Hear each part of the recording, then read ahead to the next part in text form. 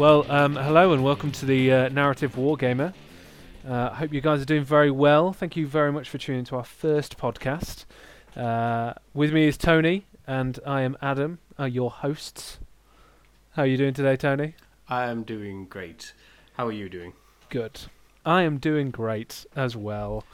I was a little bit tired earlier, but then I had some food, and turns out if you eat, you somehow get energy. So who knew? I know, it does help. Food can be a substitute for sleep when needed. That's it. And if all else fails, there's always Monster, or in the 40k, nutrient paste. Yeah. Well, in either case, I'm super glad to have you here with me today. Good. Yeah. Thank you for having me. No problem. Obviously, we are a brand new show, and yep. I thought now would be a good time to just brief the listeners in a little bit on what they're going to be getting into with us. Absolutely, yeah, because obviously this is a verbal contract, so once you have started to listen to the first one, there is no backing out. So we will absolutely be there, let them know. and you will be listening. You will be listening until the point where Abaddon takes the throne and casts the OAP man down himself. So. Actually, saying that, I'm not even a Chaos supporter. Although saying that, I am thinking about collecting a Thousand Suns army. So that just shows how inevitable Chaos's victory is. That's it. It's swings and roundabouts. What can I say? Or in Zeech's case, all is change. So there we go. So the Narrative Wargamer podcast. It is exactly intended to be that. Like, it just does exactly what it says on the tin. It's like Ron Sill. Yeah. We know there is a lot of competitive content out there and online, and a lot of podcasts and content creators end up sort of gravitating towards discussing competitive stuff, and that's not what we want this podcast to be about. This podcast is very much going to be a non-competitive 40k podcast with a focus on fun and narrative play. It's a rather underrepresented part of the hobby, I think, or at least it is to me, and I really want to share, with all you guys out there, the many ways there are to play 40k and the many ways there are to enjoy it. Yeah, absolutely. I think you're right. There is, it seems to be as me and you've talked about, there does seem to be a sense of very much kind of more towards the competitive play at the moment, and I think one of the things that really stood out for me and kind of both of you, I think Tony as well, was when we were looking through the Vigus Ablaze book, or Vigus Defiant, or even the Conquest or the Cities of Death stuff that you get in Chapter Approved 2018. There really is a lot in there, I think, that you can draw out besides just going, oh great, I've got a really great detachment. Oh, that's going to be really great when I take to an ITC tournament or whatever, Yeah, and I think that's one of the key points. Like, when people typically think Vigilus, they think of the detachments. They think, Dread Mob for Orcs, or Indominus Veterans for Space Marines, whatever. Oh my days, that thing is amazing. They are. That is ridiculously good. But what is equally ridiculously good and amazing in there are things like the battle zone rules. Like, there's rules for fighting on the insides of starships, fighting in ice tundras and all sorts. Yeah, the ice tundra one. I mean, we talked about it briefly, I think, last time, but we had a chat. But that one looks seriously cool. In more ways I think than it's one. In more ways than one. It's pretty cool and frosty. But I just love the idea of just you rolling and a dice, and obviously on a 6, it's like, oh, you've been struck by some beast, from the blizzard, and you've taken a mortal wound. And now it's going to keep hunting if they're attacked on Marines. Yeah, and also now it's got scent for blood, so you're going to constantly get attacked and potentially lose another mortal wound every turn. Yeah, it adds a very different dynamic, I think, to the way that you play a game. And I think with all the environmental rules. Yeah, and those dynamics, it's very understandable why they don't appear in competitive matched play, because it'd make the games insanely long. And if you've only got 3 hours to play a game, and it's like, all right, cool, so you've had your turn, I've had my turn, okay, now we'll give the Gene Stealers their turn, Yeah. and then we'll do the Flora, and yeah, cool. So you lost 3 from those guys, and I got 2 mortal wounds from basically breathing in poisonous air. So let's get on. Now, Yeah, it would take too long, I think. yeah, while it might be a bit of bloat and a bit of larger variance and inaccuracy in those rather balanced mission types that you get in competitive play, there's no reason why these things can't be used in friendly play. Yeah, no, absolutely. Yeah, adding so much variation to it. If you and I think obviously you just need to be aware that that's going to be a part of having a fun game. You know, and if you just want a fun game, isn't it? If you go, you know what, I'm just gonna play down either your local GW store, or it's called Warhammer now, actually, isn't it? It's no longer Games Workshop. It is the Warhammer I noticed store. that. I was like, every store calls it GW, so I'm like, oh, where you going? I'm just in the GW store. And then I tried to look for it online, and I was like, oh, it's not come up with anything. Why has it not come up with Games Workshop leads? And then it was like, did you mean Warhammer leads? Yeah. I was like, oh, okay. Perhaps it's got some negative connotations somewhere, who knows? So yeah, now, while you were talking about... I do think that those like extra elements that could be added to the game, they still work perfectly well with matched play gameplay. And I do think there's a bit of a blurred line sometimes when people hear matched play. They think competitive play. And yeah, I find, actually, like, I'm very much a match play player, but I'm in no way a competitive player. Right. So what I sort of find that boils down to is I prefer playing with like points values over power level. Yeah, points. Yeah, I prefer points. The power level thing, I'm not actually even sure any tournaments do it, except for potential actually GW's own one where they go to Warhammer Worlds. If you go to that, I think they make you use it, or you use it at some point. But yeah, because the points thing, it just makes more sense. It's a bit more balanced, I think, as well. Because actually, I think if you look at it, so if you take a Death Watch army, I read this somewhere, but because of their power rating is so low in terms of the models, it's obviously like a unit of like 5-man kill team or something. In terms of power level, it's quite low, but that doesn't include all of the war gear, which is insane. Yeah. So actually, if you do a power level game, you come up with loads more than you actually should if you're doing a points game. And obviously, it doesn't count into war gear, so you can take all of the best war gear you want, and it's just not even a factor. Whereas obviously, match play, you've got to make that happen. And then across that, you've also got all these types of missions that you can play. Now, the majority of people are commonly aware of is Eternal War missions and Maelstrom missions. Yeah. But there are also other categories. There are like the Crucible of War missions and the Echoes of War missions. So there's all ranges of these missions. And I sort of consider all of them can be played in what you would typically refer to as narrative play. Because if you're playing a game where the outcome, ultimately, end of the day, isn't high stakes, it's not important. It doesn't really matter who wins your game of 40k. So long as you both had fun, then that's the perfect kind of game to introduce these more narrative elements. Do you know what I mean? Yeah, I think it's again. I think because, like we talked about, there's a kind of a subconscious undercurrent, I think, in most of the community to lean towards competitive stuff in general. So I think the issue is that people, when you go, oh, let's just have a friendly game, I think you have to really be specific, or certainly I have, where you go, this is a friendly game, so let's restrict ourselves to, like, say, 1 elite choice, 1 fast attack, and maybe like a Lord of War if you want to make it a bit more slightly challenging, but nothing hardcore. You know what I mean? Because at the end of the day, like you said, you're there to have fun, you're not there to... I think sometimes one of the key things is taking units because you enjoy them or you think they're cool, and not just because they're the most optimized option. Like, yeah, absolutely.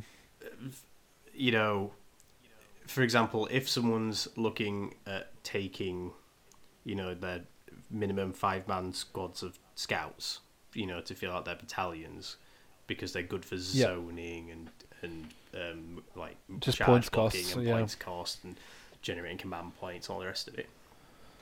There's no reason why in just one of these more narrative-friendly games you couldn't take your 3 squads of 10 tactical marines instead, and actually look like you've got a battle line of 30 marines.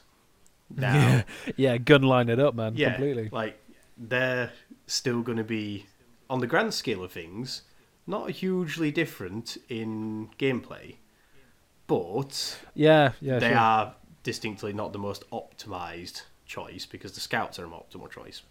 But that might not be what you want to play with. You might want to use your Space Marines.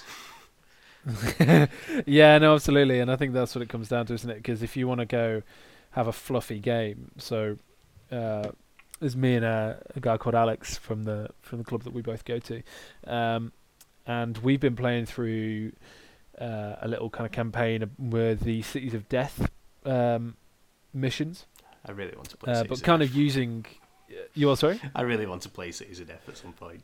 Oh, it's good fun, especially the infestation one's all right. It can get a little bit annoying depending on which one which scenario and which mission you're playing. But the one that's absolutely amazing, and it really forces you to think kind of outside of the box and where you put things, is the Inferno one. So it's the one where basically you can light buildings on fire, which is amazing. So if you've ever seen a Gene Stealer crew basically chuck a Molotov cocktail into a building, that is one of the greatest things you'll ever see in 40k. But the whole situation's great, because you're basically in a city which is starting to get on fire from kind of shells raining down on it and incendiaries just going off all over the place, or in like another part of the city, and it's starting to engulf the rest of it. While you're having this battle, so at the beginning of every single round you roll, and on a 6 a building gets set alight, and then as soon as it gets set alight, you just automatically put it up by 1 on a dice every single battle round. So if you've got troops inside for it, if the building's on fire and it's on a 1, you then have to roll for each unit inside, and so for example on a 7, so it's on a 7+, you take a mortal wound. Now, so if it's like a 1 on the scale of 1 to 6, it's obviously not too bad, because all you need to do is just not roll above a 6, basically, which is pretty hard, impossible to do. But as soon as you start leaving guys in there, so like by turn 3, that's up to 4. So basically, you add 2 to everything that you roll. So all of a sudden, it gets really, really dicey. Pardon the pun. When you're actually trying to save your guys, because you go, oh well, there's a tactical reason why I've put, say for example, Devastator Squad in this building, but this building is now on fire, and if I leave them in there long enough, they're all just going to die. So it's really interesting, because you go, well, there's a tactical element to that, which is really cool, but also thematically, like, it's really cool, this idea of like buildings just being on fire, and obviously you can spend CP as part of the stratagems within that battle zone kind of criteria to actually set buildings on fire. So instead of shooting that turn, you basically lob a Molotov cocktail and set a building on fire. So the first match we had, we did that, and then I advanced. Oh no, I went forward with a assault marine squad, which I love. I mean, we'll come on to what we play, but as part of a Blood Angels, it's quintessentially jump packy. It's the number one thing to do in a fluff situation, because again, nobody really takes them. But we'll talk about that later. But so I was like, well, they've only got bolt pistols. Actually, what's going to be better? Actually, I'll just spend 1 CP and set this building on fire. So they just like set this building on fire, and I was like, this is awesome. Like, it's a really cool idea of just going around and setting all these places on fire, which makes me sound like an arsonist, but it's in the game, so it's totally fine. It is totally fine, because it is cool. Like, that is the reason more than anything. And stuff like that, that's the kind of aspect to the hobby that I think gets overlooked a lot, or certainly isn't talked about a lot. I'm sure there are people out there that play Cities of Death. I'm sure there are a far larger portion of people that have never heard anyone else really talk about it and discuss it, and if they did, they might be interested and give it a try. And I really hope that that's the kind of thing that the Narrative Wargamer podcast can bring, like, to the masses. Yeah, absolutely. And I mean, that, like I said, that campaign is The campaign for Cyprus Monday is still going, and the Bloodhounds are just winning actually. So we've still got two more missions to go, and I'm in the lead by one. But again, it's all 4 matches we had have been tremendously close, because we've not brought anything that's just going to be we haven't brought a Leviathan with 2 storm cannon arrays, which is just going to delete stuff every single turn and get me a sanction from the United Nations for war crimes. It's it's like, oh well, I've got, because they're perfectly fine so long as all you're doing is setting fire to the city. That is fine. Exactly. Hey, things happen. Things get out of control. Can't blame the Blood Angels for everything. All right, man. That's just unfair. It's the Death Guard's problem. They were there to begin with. So if there's going to blame anybody, blame Chaos. But both all 4 of those matches have just been great, and we've had a lot of fun. And again, it comes back to that having fun. And both me and Alex, we're both on the same page when we come to what we want out of a fluffy game, and we want some just stupid stuff, some crate rolls, but also just some real kind of it doesn't matter if you've got this command point or you've got this victory point. It's just at the end of the day, who wins and who loses comes down to, have you achieved this objective, yes or no? But you're having fun along the way, and absolutely, I think if more people played it, it could get some really interesting games going. I think one of the key things that I want to bring to narrative games really is cinematic moments. That's the thing. Oh yeah. It doesn't have to be like hugely like historically reenacting of events in the fluff. It doesn't have to be large apocalyptic things, to fuel narrative. It just needs to be stuff like, your Demon Prince is actually at some point fighting with that Grey Knight Grandmaster, Yeah, completely, yeah. Instead of that Demon Prince hiding behind his can't shoot me wall of 9 nerdlings while that Grandmaster is busy smiting flyers out the sky. Do you know what I mean? Yeah, completely. Yeah, absolutely. I understand there's that difference between what is the optimal use of a unit in a competitive environment versus what you would do just because it's cool. Yeah, absolutely. I mean, a classic one is, if you take 1,000 Suns, you take Magnus, but you make Ahriman your warlord, because cost effective wise, it's better to have him as your warlord because you know that you're going to get Magnus stuck in there into combat. So if you get him close, he's going to die, and therefore it's actually not worth you making him your warlord, because in a competitive match or in kind of normal match play, that's going to be slay the warlord. So you make Ahriman because then you can protect him and he does all that kind of stuff. But I mean, if you're doing it in a fluff game, there's no way that you're not going to make Magnus, who is the Primarch of the Bloody Legion, your warlord, because of course he would be. Absolutely. So I love that, and of course that's that kind of thing where in the Cyprus Monday campaign we've created 2 characters. So it's my Blood Angels led by Captain Atrion, who's the kind of classic Smash captain, but slightly toned down. So there's only so much you can do to make that guy not a war crime in and of himself. So it's certain. I mean, you still give him a Thunder Hammer because that's super Blood Angelsy, but just actually having a so it's like you don't take certain relics or you don't take certain stratagems which maybe potentially give him extra damage every time one goes through and stuff like that. Because we want to have times where it is just warlord versus warlord. So we've actually had it 3 times in the campaign now, where Thrax, who's the Lord of Contagion for Alex's Death Guard, and Captain Atrion have faced off on the battlefield. So we've gone, there's actually an opportunity here where I've left my warlord out, kind of out, not out on his own, but just kind of if you maneuver a certain number of things, you're going to be able to get into range to charge him and blast the hell out of him. But then he's gone, actually no, do you want to have a game where these two are going to get hit basically and smash each other to bits? And I was like, hell yeah, let's do that. So we've basically gone, cool, we're not going to attack him, we're going to leave him alone. And then basically I've jumped over. So there's one, I think it was the second match we ever had. This is the one with the cities of Cities of Death where the buildings are on fire. So Thrax was in the building which was on fire, but he kept, because he's disgustingly resilient, he just kept making loads of saves because, you know, he's disgustingly resilient. Anybody who's played Death Guard will understand that. And he just kept using, actually, instead of shooting, you can use a stratagem basically to reduce the flames. It's called Firefighters. So you can basically reduce the flames by 1. So it was always on 1, but it kept going up to 2 on the scale. So he just kept putting it down to 1, which means you can never fail. But it was this amazing thematic moment where it's like my warlord just like looks across the battlefield and sees this like Death Guard, just horrific Space Marine, just covered in flames and putrescence and, you know, just horrible bile and everything, just standing there like taunting him basically to come and kill him. In the flames. Yeah, like stood in the flames.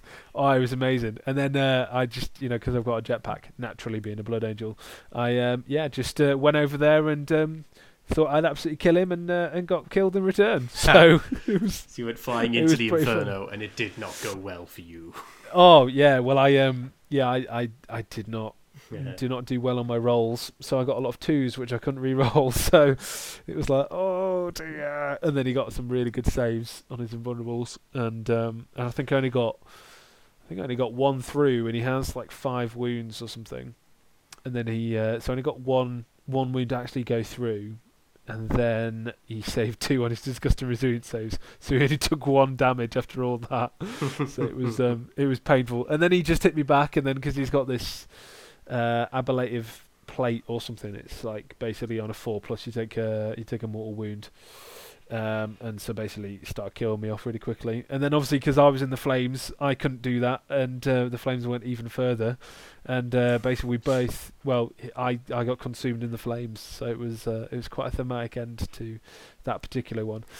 So yeah, it's really great, and we're actually planning 2 more. So we've got 1 more which will be kind of, I think it might be the last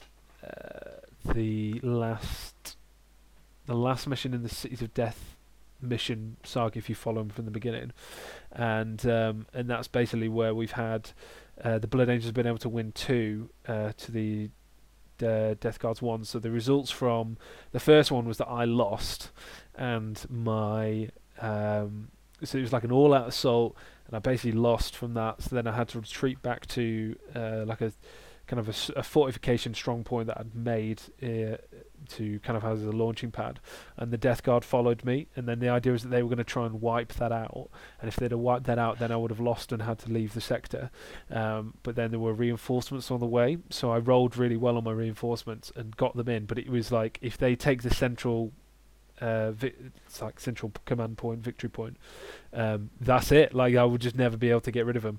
So this like insanely heroic move I did with Atrion. He basically pole vaulted over like 3 squads of Plague Marines, and basically landed himself in between the rest of his army and my guys, so it's like a protective force. So he basically held on for 2 turns, got wiped out, but he held on for the 2 turns, which then gave the rest of my army time to actually move into the place and secure it after killing the so he did exactly what the Space Marine captain should do. Absolutely, he led by example. He led by example, and he held off the foe long enough for his men to secure ultimate victory. Absolutely, Atrion takes too many for the team, mate. It's just, you know, that's what he does. But it's so that was amazing, because it literally came down to like, I think it was turn 5, and then it wasn't random game length, so it was like, this is it. If I don't hold this point, like that's it. You know, we're done. So it was amazing, absolutely amazing game.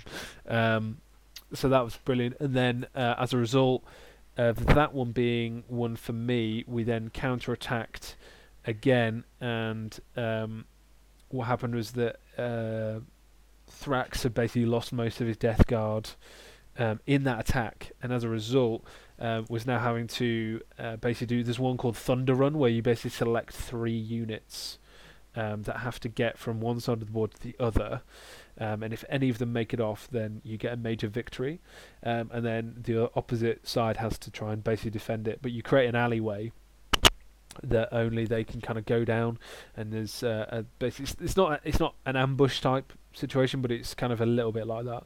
And so basically he just like walked up the board and tried to, and just took an enormous amount of punishment actually.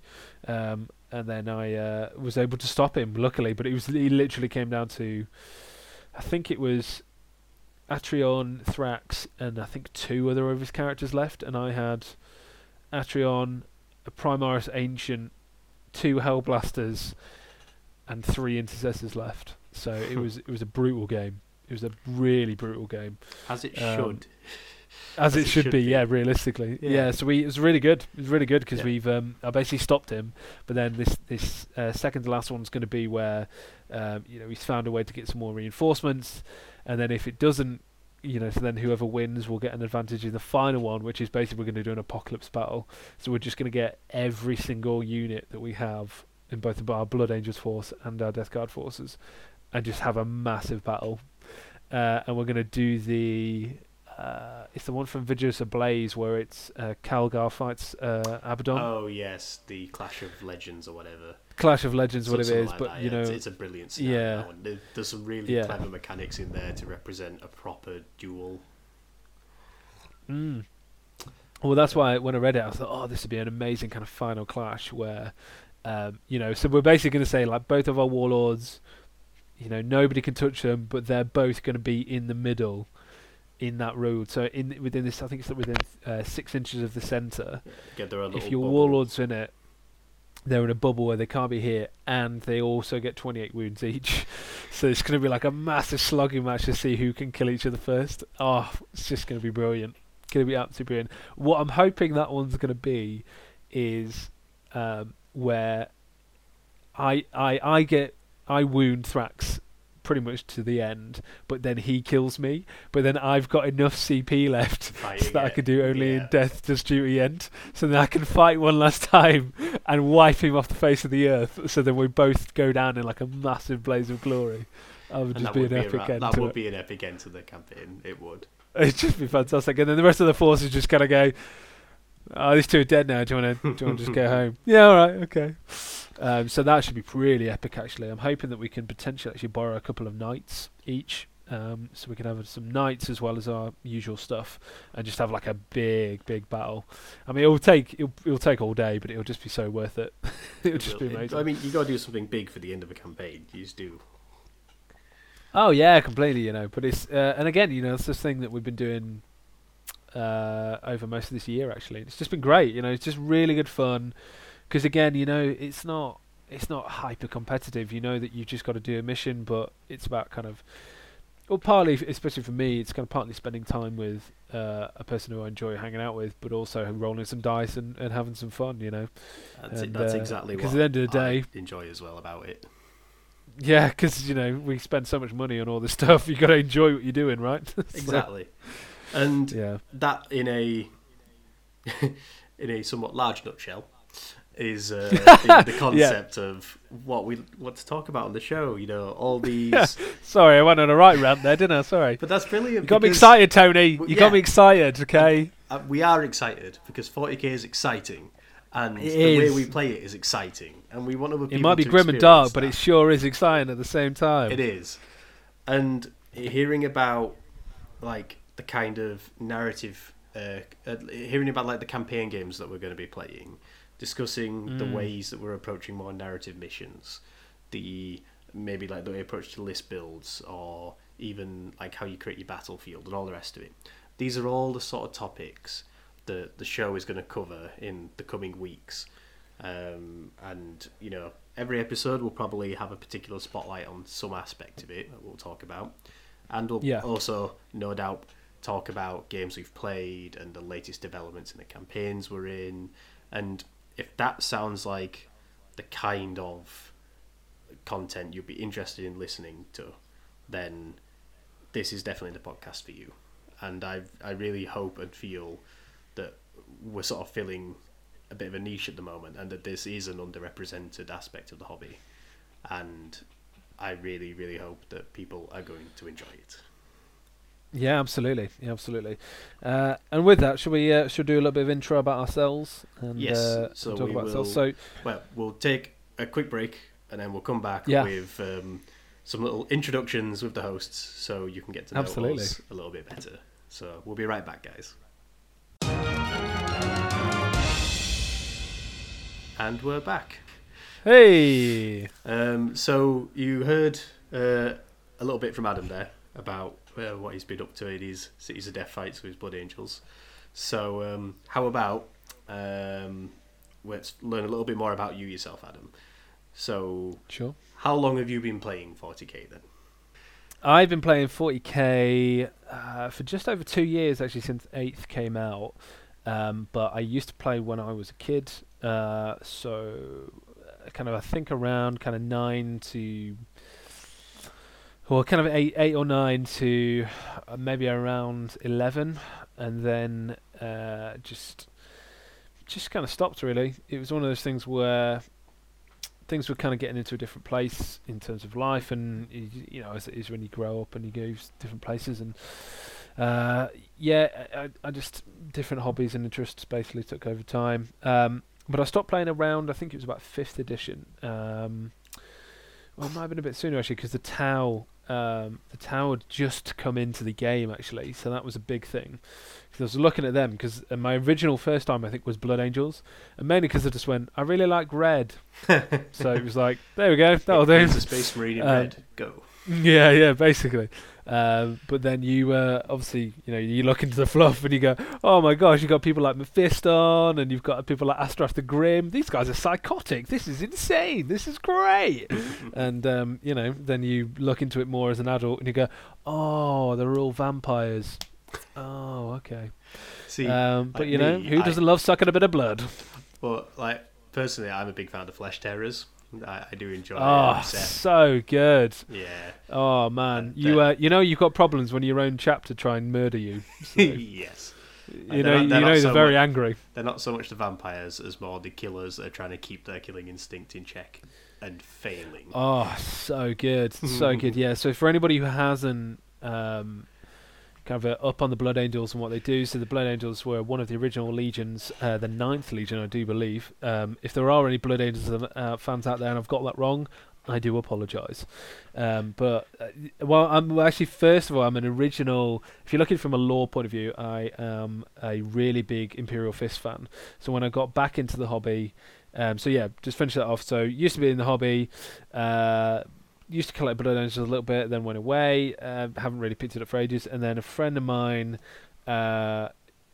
basically just was like, "Oh yeah, I'm into 40k," and I was like, "Oh yeah, I remember you used to playing 40k. Oh yeah, I haven't really thought about it in ages. Oh, interesting." So we kind of talked a little bit about kind of old school stuff and where it is now and all that kind of stuff. And then I was like, "Oh, actually, maybe it'd be quite cool to kind of get back into it."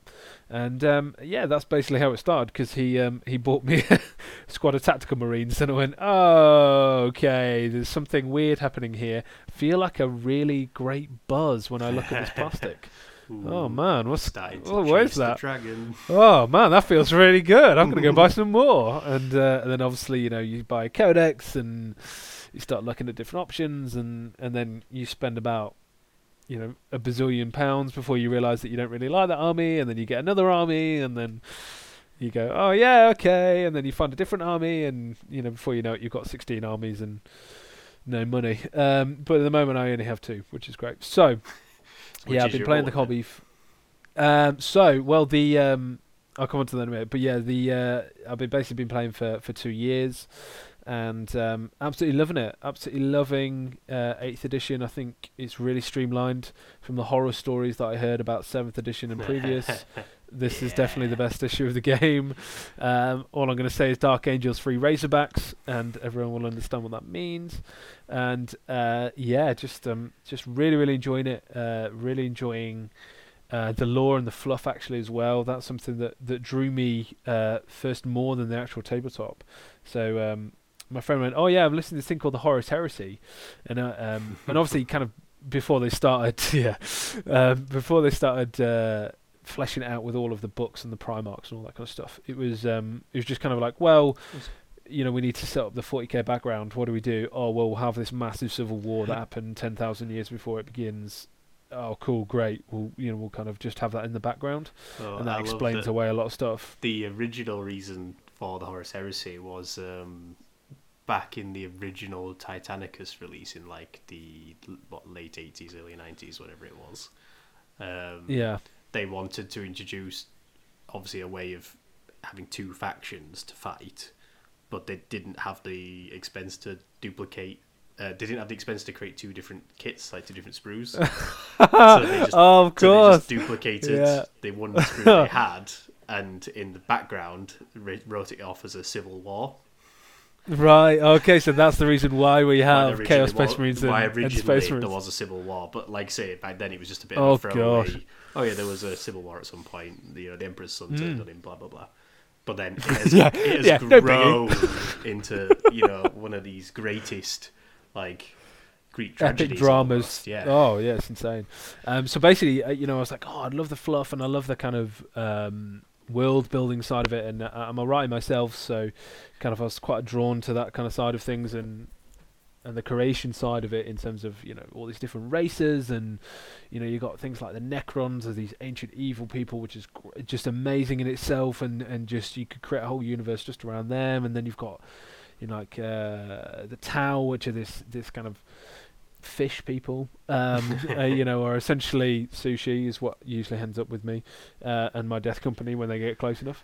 But they are, kind of this new race that are really optimistic, and but it's like, well, we've got loads and loads of guns, so you can join us or we'll wipe you off the planet. So it's up to you.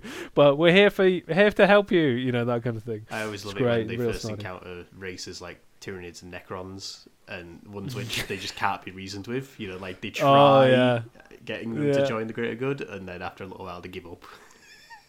Oh, can you imagine that though? If they got the orcs on their side, that's the melee and the close combat problem solved, isn't it? Well, I think the first time Oh the my Tau gosh. encountered the orcs like agreed to join up because they were going to be paid in guns.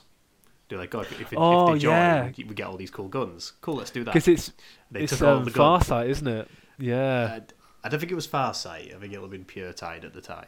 But Oh yeah, probably Purity at the time. Yeah. but yeah, like the orcs were like, yeah, sure, we'll take all those shiny new guns and join up. Yeah. And then immediately Yeah. turned those shiny new guns on the Tau. Yeah. Oh, of course. Yeah. Can't trust fungus, mate. What can we say? You can't trust fungus.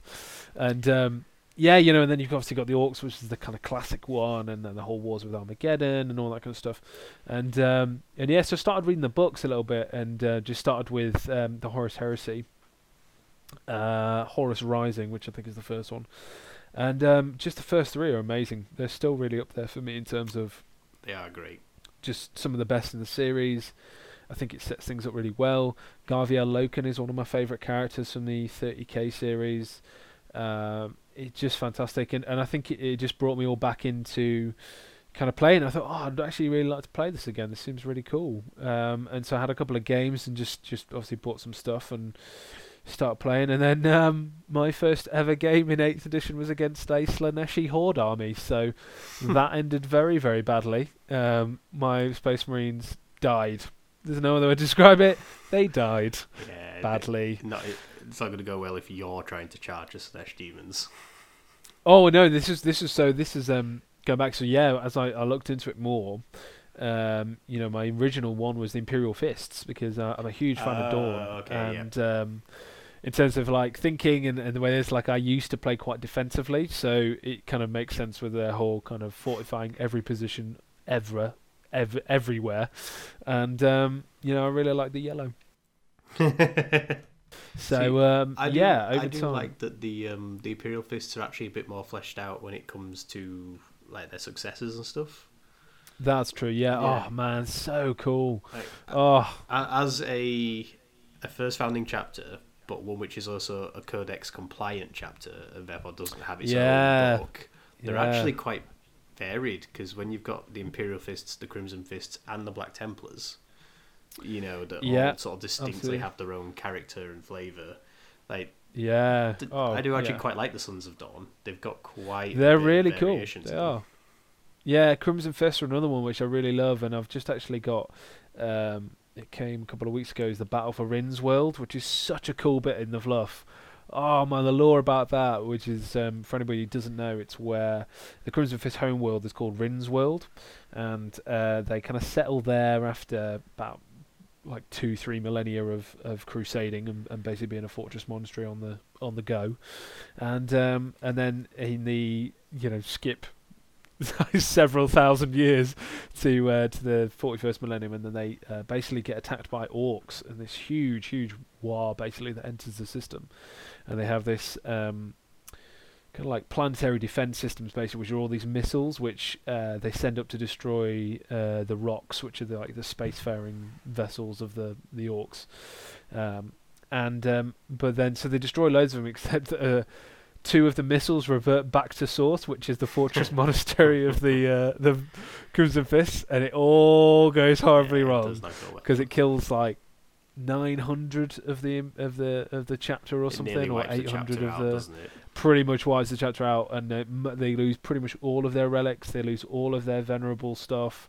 Oh, it's so bad. So then basically you have Pedro Cantor, who's such a badass by himself, basically just defending Rin's World with like 200 Space Marines against a very, very large orc horde, and it's really cool. So I'm really looking forward to reading that. And obviously all the stuff with the Black Templars and what happened to those guys, and Sigismund, of course, being the first High Marshal. Really cool fluff behind him, and he's another great character in the 30k stuff. So yeah, they were really appealing for a number of reasons to begin with, and I just really liked them. I don't know what it was about them that kind of that defensive mentality and just kind of defense in depth, and we're going to give loads of firepower and all that kind of stuff, and that was great. And so I wanted to originally have an army that was very, very shooty, but like a lot of firepower, but just purely Space Marines. And then you realise you can't really do that because Primaris stuff especially doesn't really have any heavy firepower at the moment, and with 8th edition being a very shooty based edition, it's quite tough basically out there for a Space Marine army, as anybody who's got one will testify. So yeah, and then I was like, well, I'm getting a bit bored with them because they're obviously, like I said, they're just a bit kind of plain, and the cover bonus doesn't do a huge amount.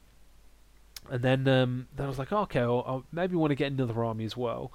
So then I went on to getting the Necrons as a secondary force, and I was like, oh my gosh, these guys, the lore behind those guys is so cool, and just these like undying race constructs, and 3-up invulnerable save anybody, and just insane units that are just really cool. And then the fact that you've basically captured a Star God and then made him into a shard so you could use him on the battlefield, just insane stuff. They had a really good like revitalizing of their line when they sort of really delved deeper into all their narrative and lore and the dynasties. I think it was back in the 5th edition, maybe when they got that update, but that really brought some like flesh to the story and the background of the Necrons. Well, yeah, to begin with, wasn't it? They were just basically like autonomen that just go around killing everything, and there wasn't really anything to them. Whereas now, kind of having things like Imhotep the Stormlord, who's a fantastic character actually just within the fluff. And actually talking about the Black Templars, he has a really big fight with Marshal Helbrecht, who's the leader of the the Black Templars, and they have quite a few scuffles, which is really interesting actually. And in kind of classic 40k, they come together, bad stuff happens, and then they go their separate ways because reasons. Or a large part of this mountain has decided to fall down, and we have to leave, otherwise we're all going to be buried underneath it. Oh, okay, that kind of thing. So just fantastic, and so they were my next one. I'm gonna say they're your second army then. Well, they were my second army, Right. because essentially, I like them, but they're just, as we've talked about before, they're a little bit too slow for me. They're just, I don't know, I like them, but again, they kind of feel like they're stuck in another edition. I think they're going to come back in a big way, though, at some point. I hope they do. I really hope they do. I mean, I don't know if I will continue to collect them, because the idea is I only really want to have 3 armies, and so the 2 armies that I'm concentrating on. Basically to wrap that up, I I got my ass handed to me rather roundly in one match with the by the Necrons, and it was like, they're not in a place that I want them to be at, and I think certain armies do well kind of all round in every single phase of the game, whereas Necrons kind of they're good in shooting and a bit of combat, but you have to get really close in order to make them work because they've only got 24-inch guns, and that's kind of, unless you take like 3 Tesseract Volts and want to have no friends. So it was just one of those where I thought, yeah, okay, we'll put these down and we'll think about something else. And that's when I started looking into the Eldar. So my of course. yes, and but specifically the Harlequins. So the Harlequins are my kind of second army, or what I would say. So kind of coming on to it. So I have my Harlequins because basically I was looking at their fluff and looking at who they are. And it was like, wow, these guys are amazing. Like, just this idea of these clowns that serve this god who is called the Laughing God, and it's all really cool because he's actually like a real god that survived the fall and the rise of chaos and the birth of Slaanesh, and he hides in the webway and he does all this stuff, and everything's a joke, but everything's really serious because actually, his thing is about teaching arrogant people lessons, but he does it in really murderous, horrible, funny ways, and it was just like everything's a joke to him, and it's really great because you don't actually know who they're fighting for. And yes, they say that they're helping out the Eldar, but are they really? Who knows? Don't care. They're all just having a good time, and I'm having a good time with them. So it just basically got to the point where I was like, I really want to collect these guys. And from a tabletop point of view, they are frighteningly fast. Oh man, they are so good in combat, and just the fact that they can move. Also look lovely as well. The fantastic models, some of the best models in the game, I think. And Solitaire is probably one of the best models they've ever created. It's got one of the that best thing is just amazing. Poses. And some of the best dynamic poses ever.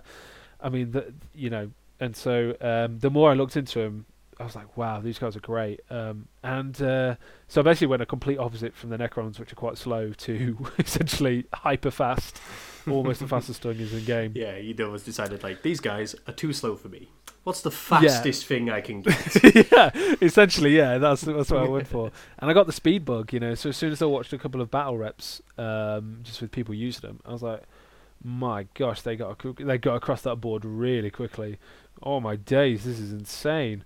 And essentially that's what kind of drew me, is a bit of a speed freak kind of thing. And I basically just looked at it and thought, yeah, these guys are actually ones that I potentially could do with. And one of the problems I think with the Necrons, which I was kind of feeling was a bit of a problem, was that you can't compensate for their weaknesses because they can't ally up with anybody, because there's not other parts of, they're not a sub-faction of a larger faction.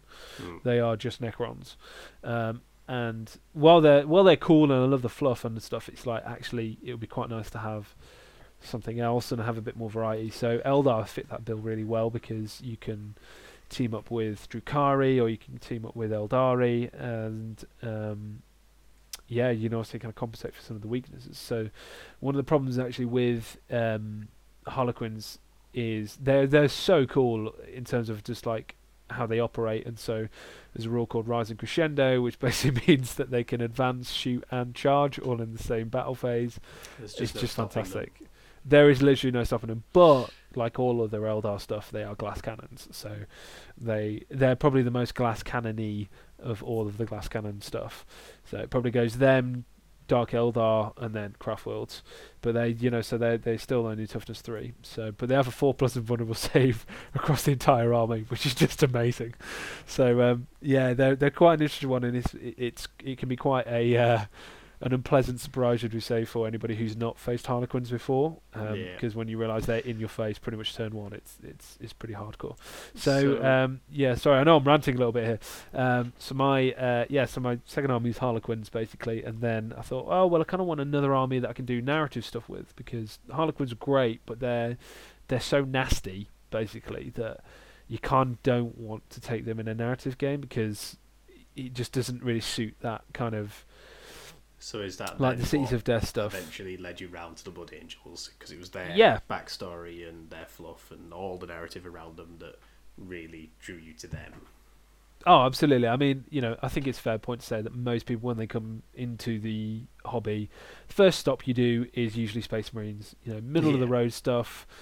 You're pretty easy to understand. This unit does this. This unit does this. There's not a huge amount of psychic stuff that they need to know.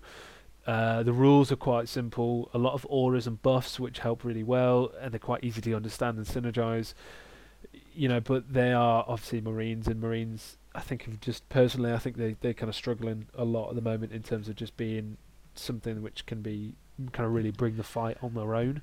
Because the problem is I love my Blood Angels and I want to play pure Blood Angels, but playing pure Blood Angels is really hard because they're so combat oriented. It can also be very rewarding though, because you're invested it can also in be that hugely collection. rewarding. Then you've really completely your heart and soul in it, and it brings that comes to life on the tabletop whenever you play with them.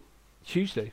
And so basically, I wanted to have more narrative games, and I thought, well, that's not going to put people off as much if I have something like a Space Marine army, because the worst thing you want is a narrative game is you basically just destroy your opponent in turn 1 or 2, because that's not really actually fun. Where's the fun in it? You're not both exactly. playing a game, then that's just one of you playing a game. Well, yeah, essentially, and a bit of a cautionary tale. I'm playing the same guy actually I played the Slaaneshi Demons with, and I said, let's have a Cities of Death, let's start like a narrative campaign, that'd be really great, and kind of do it either kind of a weekly or bi-weekly, just try and get a few more games in than just the regular once a week. And so it was like, yeah, it's great. So then we did the first mission was an ambush mission, but I was like, okay, well, and so I said to him, I was like, look, it needs to be kind of fluffy, but you don't want too much teeth to this, because at the end of the day, the whole point of Cities of Death especially is like quite heavily infantry based. You're not supposed to have loads of vehicles. It's like maybe a tank or maybe a dreadnought, but the whole point is you're doing it kind of foot slogging it because you're in an urban environment, so it kind of brings a lot more grittiness to it, which I think I really, really enjoy. And so I bring like Assault Marines and I bring a few Death Company, like maybe from, 5 like, or 10. Rooftop to rooftop is also just cool to see, and it actually gives you a lot of tactical diversity in that sort of environment, because you've got like a hold of a plane of like angle of attack that is going to be harder to countermand.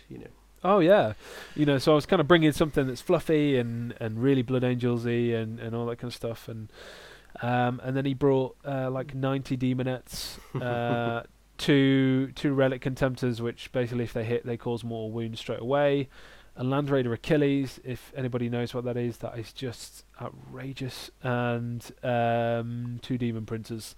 So it was like, oh, okay, I've not really gonna stand a chance here. So it was the first match lasted less than an hour, and the second one lasted less than 30 minutes. So it was like, not really enjoyed this. So I think you've not really grasped the idea of what we want to do here as a narrative. Yeah. So we're gonna stop there, I think. That's great. One last question then about yourself. If you yourself had your own data sheet, what would your Warlord trait be? Can I only have one? Or can I have several? I think for now I'll have to go with just one. Maybe if you earn enough titles in battle, you can earn That's some true, more. Yeah. Oh, I don't know. This is a hard one. I think I really actually like the so I think I'd go Space Marines and be a Blood Angel, and I think I'd probably have. I mean, it doesn't have to be one that actually exists. Obviously, I'm just saying, like, if you had your I know own personal Warlord trait, what would it be? I think it would be. I'd love it to be like 2 separate ones. It's essentially there's a couple of amazing characters in the Blood Angels that you get. So I'd want the Chapter Master one, so you can reroll all failed hits. I think that would be really cool. But then, like, once per game, you can do like an insane, like a cry for Sanguinius or a shout or something like that, where basically you add like a +2 to the attack's characteristic for any unit within 6 inches, but you can only do it once per game, and it's like a maximum of 3 units or something. But basically, this one moment where you just like the blood and the red thirst just takes over, and it's just like, oh, and everyone just goes crazy and starts killing stuff. That would be kind of cool. Sort of like an unleashing ability, just sort of. Yeah, basically, you're not going full Death Company, but you're kind of letting everyone just fall to the red thirst a bit. Yeah, a little bit. Yeah, yeah, completely. It's like it's okay as long as we pull back, but only do it for this turn. So yeah, but how about yourself, man? How long have you been playing 40k? So, uh, so I've actually been playing for years. Like I've been playing since about third edition. Oh right, so you've literally been playing straight from that. Is there any breaks in between, or just Not literally really. There was hardcore? I took a bit of a lull in around about sixth edition, but I never really stopped playing. But Yeah, the interesting thing is, like looking back now, I kind of realise I never was really fully invested in the hobby. Not to say I didn't spend way more on it than I should have done over those years. But that's it. Who doesn't? Who yeah, doesn't? I would like. I think when I was a bit younger, I played a lot, but I kind of Mm. just played with armies that just got built, never really painted them. They were just kept hacking and reshuffling them into whatever loadouts I wanted or needed as editions changed. And I'd Right. be more interested in going down to like the local store and playing games, like over the weekend and stuff, and playing lots and lots and lots of games. But actually, looking back, I don't think I really did much outside of the stores. I didn't spend much time at home actually painting my armies, getting Yeah. invested in building my collection, putting time and effort into like terrain or conversions or whatever like that. It was very much just a bit more like a big board game. And Sure. Yeah. it's only really since about the middle of seventh edition, so probably the last 2 to 3 years, that I'd say Mm. I've sort of realised that and really properly committed to getting into the hobby. But then Yeah. equally, I'd only really say it's been the last year when I've properly like downsized. I used to have like loads of armies, so like my original army back in the day was Dark Eldar. Oh, really? And I'm Nice. talking old Dark Eldar. Like my first thing I owned was the starter box sets, third edition, which was the Black Templars versus Dark Eldar. Oh, welcome to the pain train. Yeah. Now, like, I'm actually a bit of an odd case for most hobbyists in that. So I've been playing nearly about 15 years. I've never really owned a Space Marine army. Wow. Okay. Like, So thanks for tonight, guys. We'll just leave it there. Thanks. I've never really been that interested in Space Marines. Now I do have some of my like choice chapters that I like, but they've just Yeah. never really appealed to me on the table because the stuff that's appealed to me is a lot of the wider universe stuff. So in particular, the Xenos Yeah. races. Well, that's it. I do find actually that people either gravitate first thing to the Imperium because it's humanity, it's something they understand and they know, or they go, yeah, I understand it's humanity, great, don't care about that. Show me the Xenos stuff, and Yeah. that's where they, so and then you never actually kind of delve back into Imperium.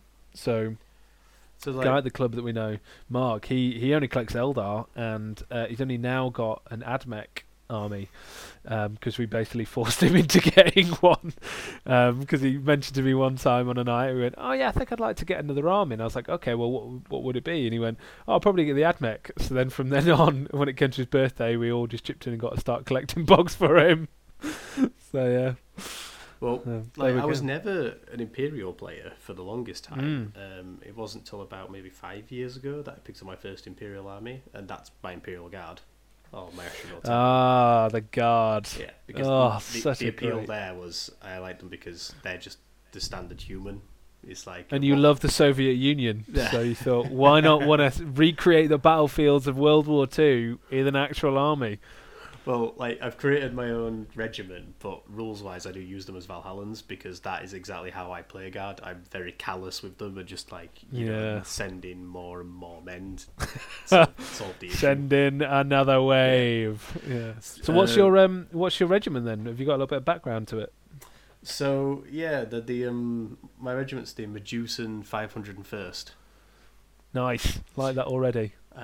So they actually herald from the original Cities of Death campaign that was held on Medusa. Oh, cool. Very on nice. Medusa 4, I want to say. It was 4 or 5. No, Medusa 5. It was the Medusa 5 campaign, yeah. So they're meant to be sort of like urban experts, like, urban warfare guardsmen. Cool. But Yeah. in that they're used to being in just really dangerous environments. Not sort of like think Catchans, but urban. Oh, okay. You know, yeah, cool. So they're very morbid in that they're aware that their life expectancy is not very long, but they don't like have any begrudging of that of like the officers and the higher ups. They still very much respect the higher up officers in the way like the Catchans do. You know, the Catchans very much respect the chain of command, and in that they think that the people above them are very much like heroes to be venerated, sort of thing. Whereas most guys tend to hate their officers. Exactly. This guy 2 days ago was just like me. Now look at him. He's commanding this entire regiment. Yeah. So my actual models for them are all actually kit bashed from mixed Catchan and Cadian parts. That's really cool. I mean, that's the thing actually that I'm quite sad about with regards to Guard is there's so many variations. There's so many cool tactics and different things you can do, whether it's Talon stuff or Armageddon or Voistrian or Mordian, but you can't get any of the models anymore. And it's really annoying. But mine, having been sort of kit bashed from the 2 kits, I think they've got a really nice sort of like urban but mobile fighting force look to them, because they have the Cadian legs and arms, so they've got like the shoulder pad that the Cadians have. Yeah. But I use the Catchan chests, so they've got like either vests over like bare chests, or they've just got like full like vests and waistcoats sort of things, so like just like layers, like little just jackets. So they don't look like typical Catchans who all look bare chested and burly and big burly arms, because they've got full length sleeves and jackets and shoulder pads and all the rest of it.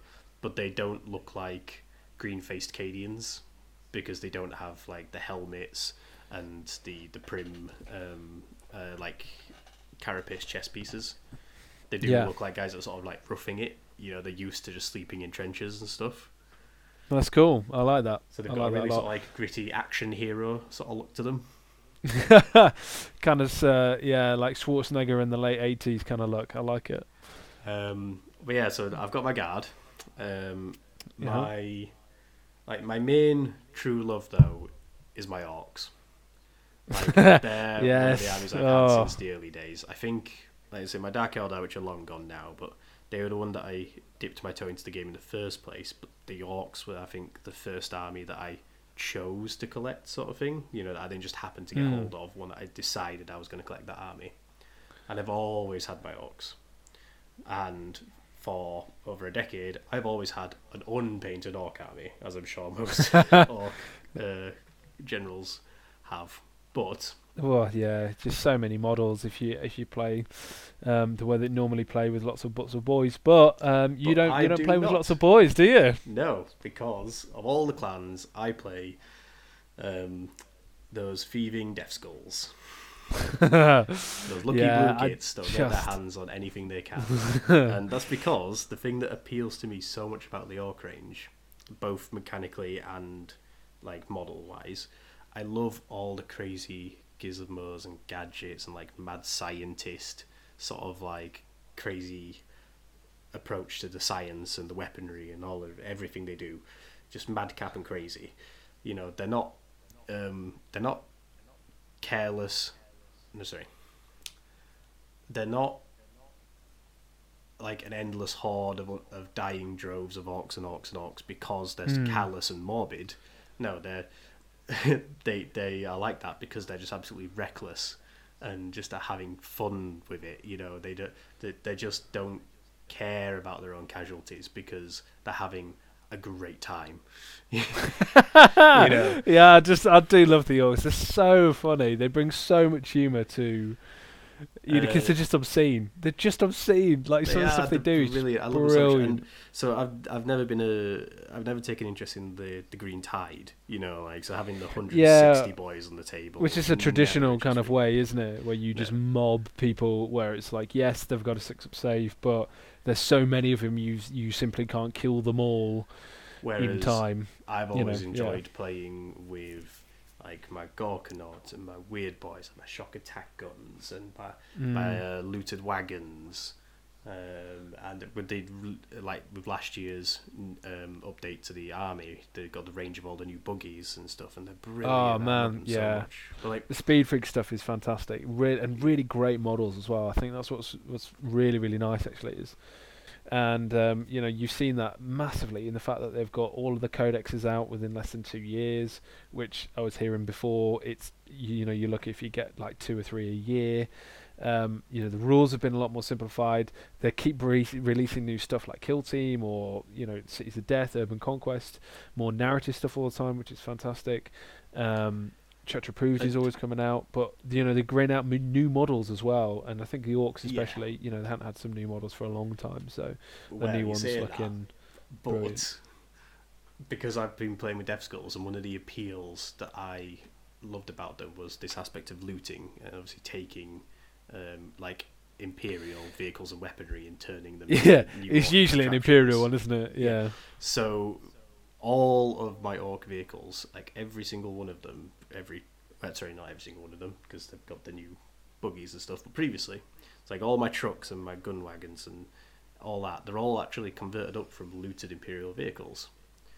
So like my trucks are made out of either Imperial Tauroxes, or these days now I've even got like some Genestealer rock grinders that I've looted. My God. My gun wagons are looted Leaven Russes.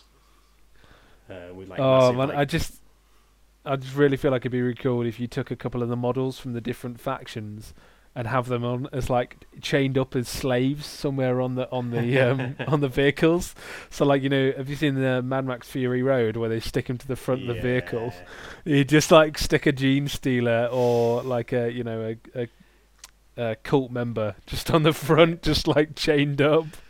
I think that'd be great. So I absolutely love my Death Skulls. I do. I've been really, really getting into playing them ever since the Codex came out in November last year. Like, they're the main army I play, the army I'm currently using in the campaign that we're playing in, and I love everything about them. I've loved them for so long, and I'm glad that I'm finally committing some time and effort into getting the collection where I want it to be. Like, it's really satisfying. Got rid of all the like old and broken or out of dated stuff, and I've just downsized to the units I wanted. I'm going to concentrate on getting those painted and actually having a finished Orc army.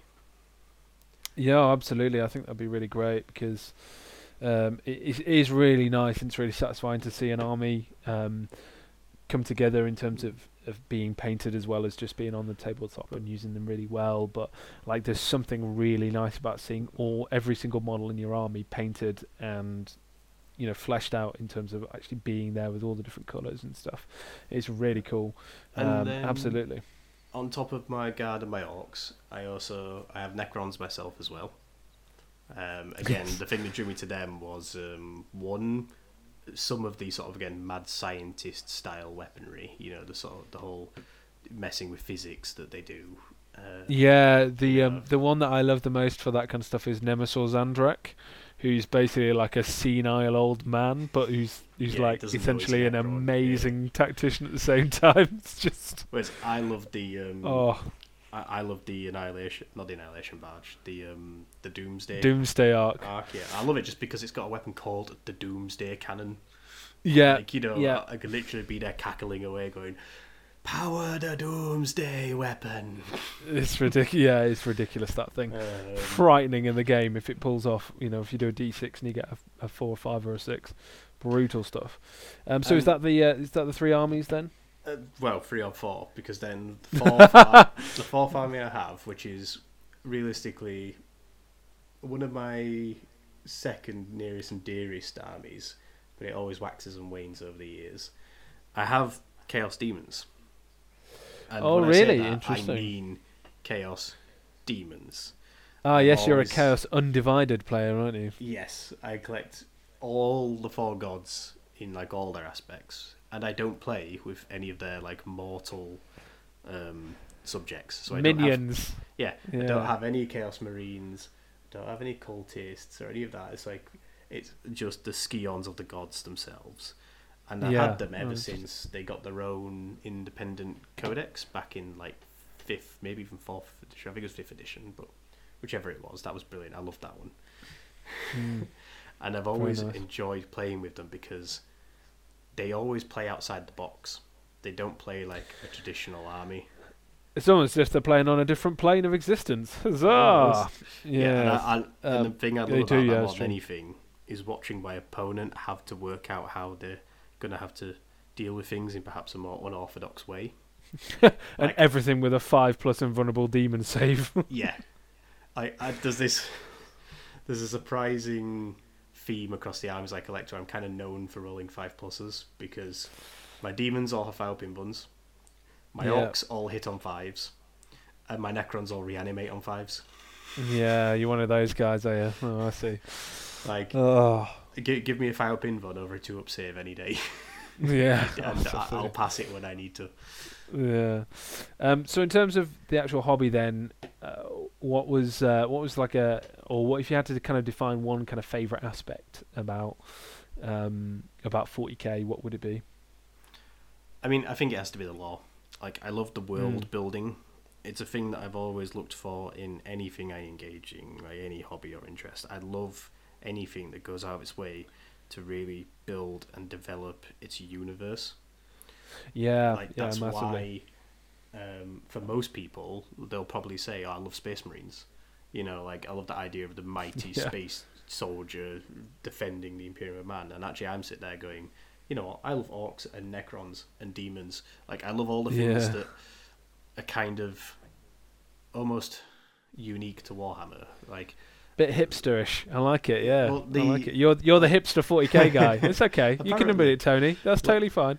Like a 40k or a Games Workshop IP orc doesn't typically fit the stereotype of an orc in any other system, be it, you know, Lord of the Rings, D&D, whatever. Like, you know what I mean? Gosh, they're not the same kind of orcs. I've had a 40k orc in like Middle Earth. You got problems, buddy. You got some serious problems. You know, and then the Chaos Gods, like the Chaos Demons, and the entire lore behind them is pretty much one of the almost exclusively unique things in the Games Workshop IP. We know a few things have got rifts from certain like 80s tropes. But exactly. The Demons IP is very much something that is unique to their universe, and I love that. It's really cool. And I love the different Chaos Gods as well, like the idea of, you know, kind of you and why people worship them for different reasons. So like obviously Nurgle, it's that you've got a fear of death. So Nurgle says, okay, well you won't die, but your existence isn't going to be amazing because you're going to basically be carrying around plagues and rot and decay and all that kind of stuff. You know, Slaanesh is like temptation and pleasure and excess, but then obviously that excess will, you know, whatever sensation you get will never be enough, so you will constantly be striving after it. You know, Khorne is like you just want to kill something and feel that raw power of bloodlust, but then it will never satisfy that bloodlust, so then you have to keep killing, so it will never do it again. And then, you know, Tzeentch is, you want to change the situation you're in, so Tzeentch says, cool, I'll change the situation for you. But then that situation changes again and again and again and again and again, and you will just basically drive you mad. And I love it because there's all these things, like there is actually no real reason why you should do long term serve these Chaos Gods. Reason to any of it, but that doesn't change the fact that it somehow gets you in the moment. Yeah, absolutely. You know, and well, it obviously makes sense from a lore point of view. You know, this 40k universe is a very dark, brutal, harsh, unforgiving place where nobody really cares about you. And especially if you're a human being on a planet where there's like, you know, quadrillions upon quadrillions of you, you know, what does your life matter in the entire galaxy? You know, it's just insane. You can't really think about it. So then all of a sudden somebody tells you you're special. It turns out to be, you know, an icon worshipper of chaos. And then all of a sudden, you know, you do what they say because it makes you feel good. And you know, then you slip, and then the Grey Knights turn up. And I absolutely love that, in a completely unironic way, that sense of chaos. Yeah, chaos is great. Yeah, they've really, really done well on that. But yeah, even just things like the orcs, as I say, like their entire existence is just, they exist to be themselves. They exist for no real purpose other than to be there. Self-serving interest completely. I love it. I love it how just insane they are, and just how because again, it's one of these things where they're essentially the pest of 40k, but if you don't deal with that pest, they can become extremely formidable. And obviously, just in numbers where it's just on a planet or whatever, there's always kind of, they say, low-lying numbers of them. So as soon as an orc touches a planet, they'll always keep breeding because of the fungus, essentially. So you can't ever really get rid of them. But if you don't deal with them, then they rise up and one of them becomes the leader, and then he beats the others into submission, and then he just creates a war, and then before you know it, you've got an entire star system that's been taken over by orcs. It's just then you go, that becomes a real problem. And that's what I love it, because it's like you can't take your eyes off the orcs. You've got to make sure that you're keeping them in check, but you can't do that because in the 40k universe you've got to deal with Necrons. You then got the Eldar doing some trickery stuff around, and you've got Chaos just trying to take over the galaxy. Then you've got the Tau coming in, and then let's not even start on the Tyranids. Flipping out, you've got some serious problems. If you're Gilliman, mate, you got some serious problems after you've just woken up after your nap. Flipping heck. So bad, but I love it. It's just amazing. So yeah, absolutely, it's fantastic. So if you had to have one warlord trait, like you asked me, on your data sheet, what would it be? I thought a little bit about what it was. I thought you might have. They would define like how I would play on the tabletop, and I know that the thing I would do is disrupt the enemy's plans. And not in lots of espionage and guile and thinking. It'd be an orky way. Yeah, it'd be a very orky way, or a very chaotic way. It'd be just sheer unpredictability, just being sort of like erratic and not being, just not conventional methods of warfare and all the rest of it. Just really making people be thrown off by my presence, and how I'm leading my forces or whatever. So I thought the best way to represent that would be I'd have a 12-inch aura, and I say it's 12-inch because this is affecting both me and the enemy. A 12-inch aura of no rerolls. Oh, interesting. Because it's adding more variance into the game. It's creating more opportunity for swinginess. It's disrupting plans. It's making things unreliable. It just is a moving aura of more chaos because you can't control it. Plans go awry. Things don't go the way you want them to. You'd be used to using your reliable weaponry or tactics or stratagems or whatever, and they just wouldn't be as reliable. So I mean, you do that near a bunch of Hellblasters who are trying to supercharge, and there's a captain there trying to reroll ones, and all of a sudden you can't reroll those ones. That's brutal. Yeah, that's brutal. And it's not like it's inherently an offensive ability. No, because again, it would affect you. Because if you wanted to, say, do your charge in the charge phase, you can't re-roll, so you can't use your built-in here we go ability. Yeah, that'd be really interesting. I think that'd just be how be very me. Like I say, if I'm there with the demons, again, just the sheer chaoticness of it all. It's just there is no reliability around me. I'm an anomaly that causes mayhem wherever I go. Yeah, that would be really interesting, actually. I think that would be kind of an orky version of Cypher. I like it. Yeah. Yeah. Well, talking of things that we like, we are, both of us are part of a campaign at our local club called the Hades campaign.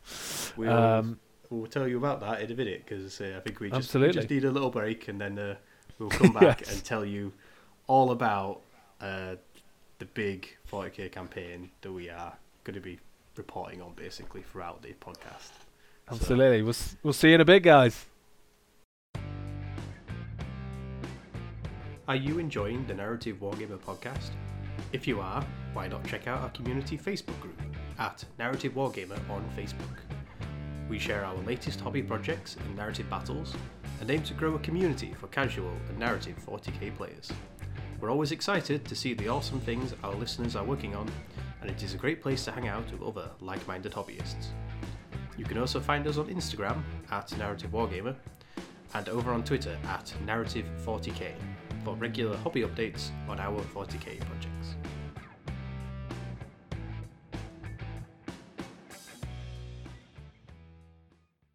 And we are back.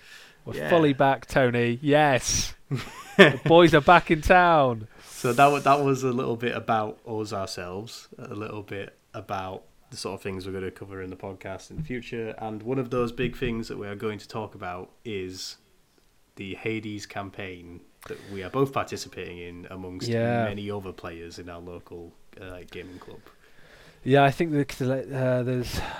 there's maybe 12 or 14 of us, I think, and we've got Order and Disorder. So I am on the Order side. Yeah, 3 guesses which side I'm on. Yeah, exactly. And Tony's part of the Disorder, just in case anybody doesn't fully get that. And yeah, it's fantastic. We ourselves we had a little game, didn't we? Last weekend, which was very good for the towards the end of the first month. So for every month we're starting at different levels. One of the things we talk about briefly is how it's being run, because it's worth saying up front that we're actually both just participating in it, aren't we? Like, neither of us is strictly the campaign organisers. No, I think there's like 3 or 4 of them that have spent a bit of time kind of organising it and making a little rules pack and coming up with this. And there's a couple of guys in the club that really love narrative and really get into it, which is fantastic, because it means we get some really great stuff. They'll enjoy it. Exactly, yeah.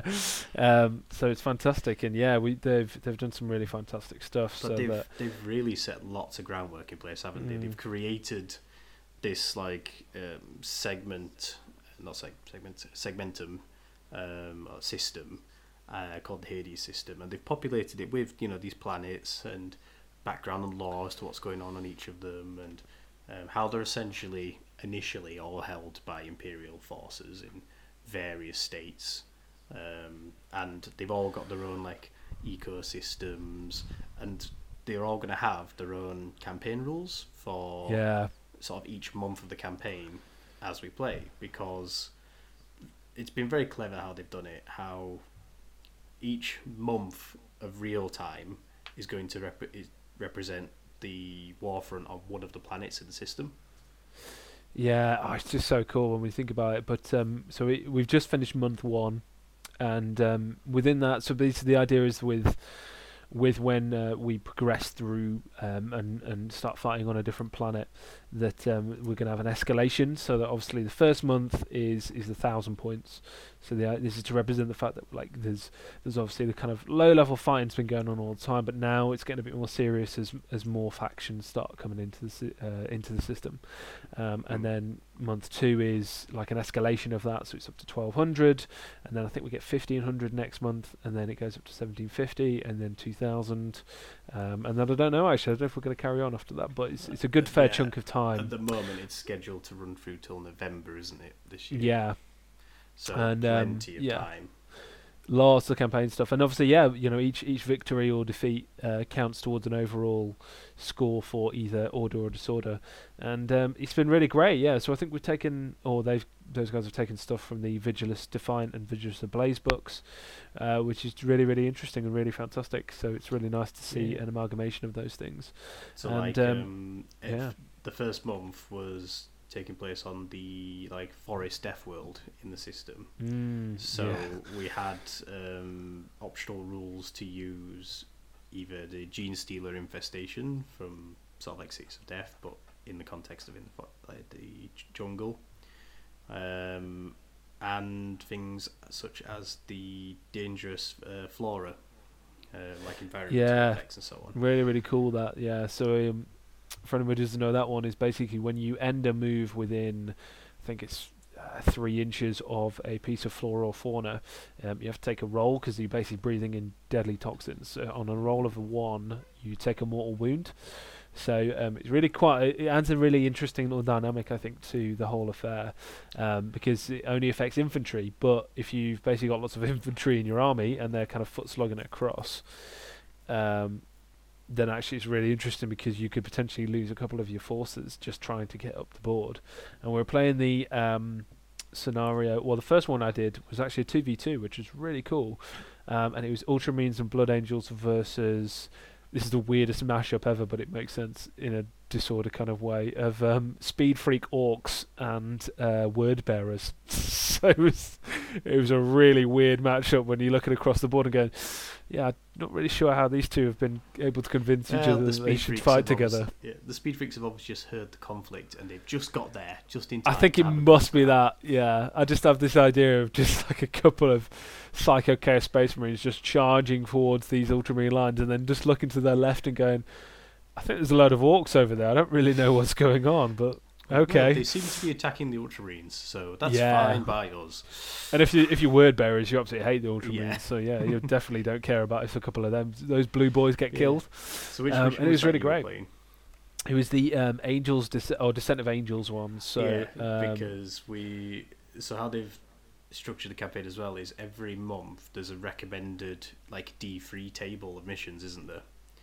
Yeah, so, there like, is. It's really great. One there was Ambush from the main rulebook, Storm the Lines from Vigilus, and the Angels Descend from Vigilus, and like they're all ever so slightly adopted just to make sure they work. And as always, when we get to a table, we sort of work out from the armies there and the army list being used if there's an appropriate way to use and choose who's an attacker and defender, rather than necessarily being order disorder. Like I played against Alan's Ultramarines, where the majority of his force is like the Shadow Spear force, so it's basically more or less all got infiltrate. So but that makes sense. Do you mean Alex? Alex Rand's forces? Yes. Yeah. Keep calling him Alan. It's every great. Time. But Alex, Alan. But yeah, that kind of for me makes a lot of sense in terms of if you're playing it really fluffy, because you like the Shadow Spear stuff is essentially Vanguard, and you would have those guys searching out the planet, because they're Ultramarines and they're vanilla. And we poster knew, for boys. example, that if we'd rolled the ambush mission, we typically the order force should have been the defender, which means they'd have been the ones trying to escape the ambush. But because his force more or less all infiltrates, it seemed like it wouldn't work neatly with the mission, because he'd basically be infiltrating right next to the escape table edge. Completely, because you can deploy 9 inches away from everybody. So if we knew that if we were rolled up that mission, we would have reversed the roles, and I, as the orc player, would actually have been the defender, which meant I was an orc force, like this convoy of orc boys in trucks that was trying to escape the board, which would make more sense, especially if we'd been ambushed by these infiltrating marines. But in the end, we didn't. We ended up playing Storm the Lines because that's the one we got. But that was a completely different kind of game then, but also just as fun. But you were saying you played your game against actually a 2v2 game. Yeah, so it was me and Alistair and his Ultramarines and my Blood Angels versus Dan and Lewis's Orcs and Word Bearers respectively. And it was really cool. So the kind of idea that we put into that was that Captain Adrian is following Thrax basically to this sector, who's the Death Guard guy from my city's from the Cyprius Mundi campaign, and basically he's following him to this sector, and then he starts hearing lots of calls for help, and sees that the sector's not in a really good place. So he basically has to say, well, we're going to have to, being defenders of humanity, they have to put their kind of personal, he needs to put his personal vengeance aside, and in hunting down Thrax and actually start helping people. So gets the call from the Ultramarines to say that they're under attack and they need reinforcements as soon as possible. So jumps in a drop pod, jumps in a Thunderhawk, and then they start jumping from the skies. So basically, the idea is that the Ultramarines have come to this part of the planet and they don't really know why there's there, but there's something in this bunker basically, and so when they go into the bunker, and as soon as they come out, they start getting hit by an artillery bombardment, and that's when our game started basically, and Yeah, he had to hold off for the first turn. A lot of speed coming at him quite quickly, and he did really well actually. So we classic, kind of Ultramarines. He held there while I took all the flash and the glory. So it was fantastic. Good old Ultramarines. You touched briefly on the narrative of your force and why it's here in the system, and this is something that when I was introduced to the campaign, and I thought was brilliant, is that we've all written our own backstory and narrative to why our forces are there in the system. Yeah, it's really cool. In Hades. But also, we've all got our own semi-unique character, haven't we? Because yeah, absolutely, and I think that's really encouraged not only in this, but I always encourage people when we do narrative games is don't bring named characters. I'm the if same, it's Space really. Marines, bring a captain. If it's an orc, bring a war boss. And just make your own, because I think when you start adding layers like this into a narrative game, it becomes really personal, and you really start to feel connected to that character, and it's amazing. I love Atrion, and he will always be my number one Smash captain, even though I've got 3 of them. It's he will always be the first one. So we've used the custom character traits from Chapter Approved, haven't we? But this was a little bit weird because I was a bit if you look at them from the open play, because they're supposed to be for the open play section, and I remember looking at them going, anybody who's met a Captain Slam knows that guy is a war criminal. That guy really is a war criminal. But with these things, you can make him almost indestructible. So because I didn't want to do it. So many characters in so many ways. But so what we've done is the campaign system we're using has assigned a point system to these abilities. And we're starting with an allowance of 4 of these hero points. Hero points at the beginning of the campaign, and at the it's every other month, isn't it? It's the 2-month and the 4-month mark. Yeah.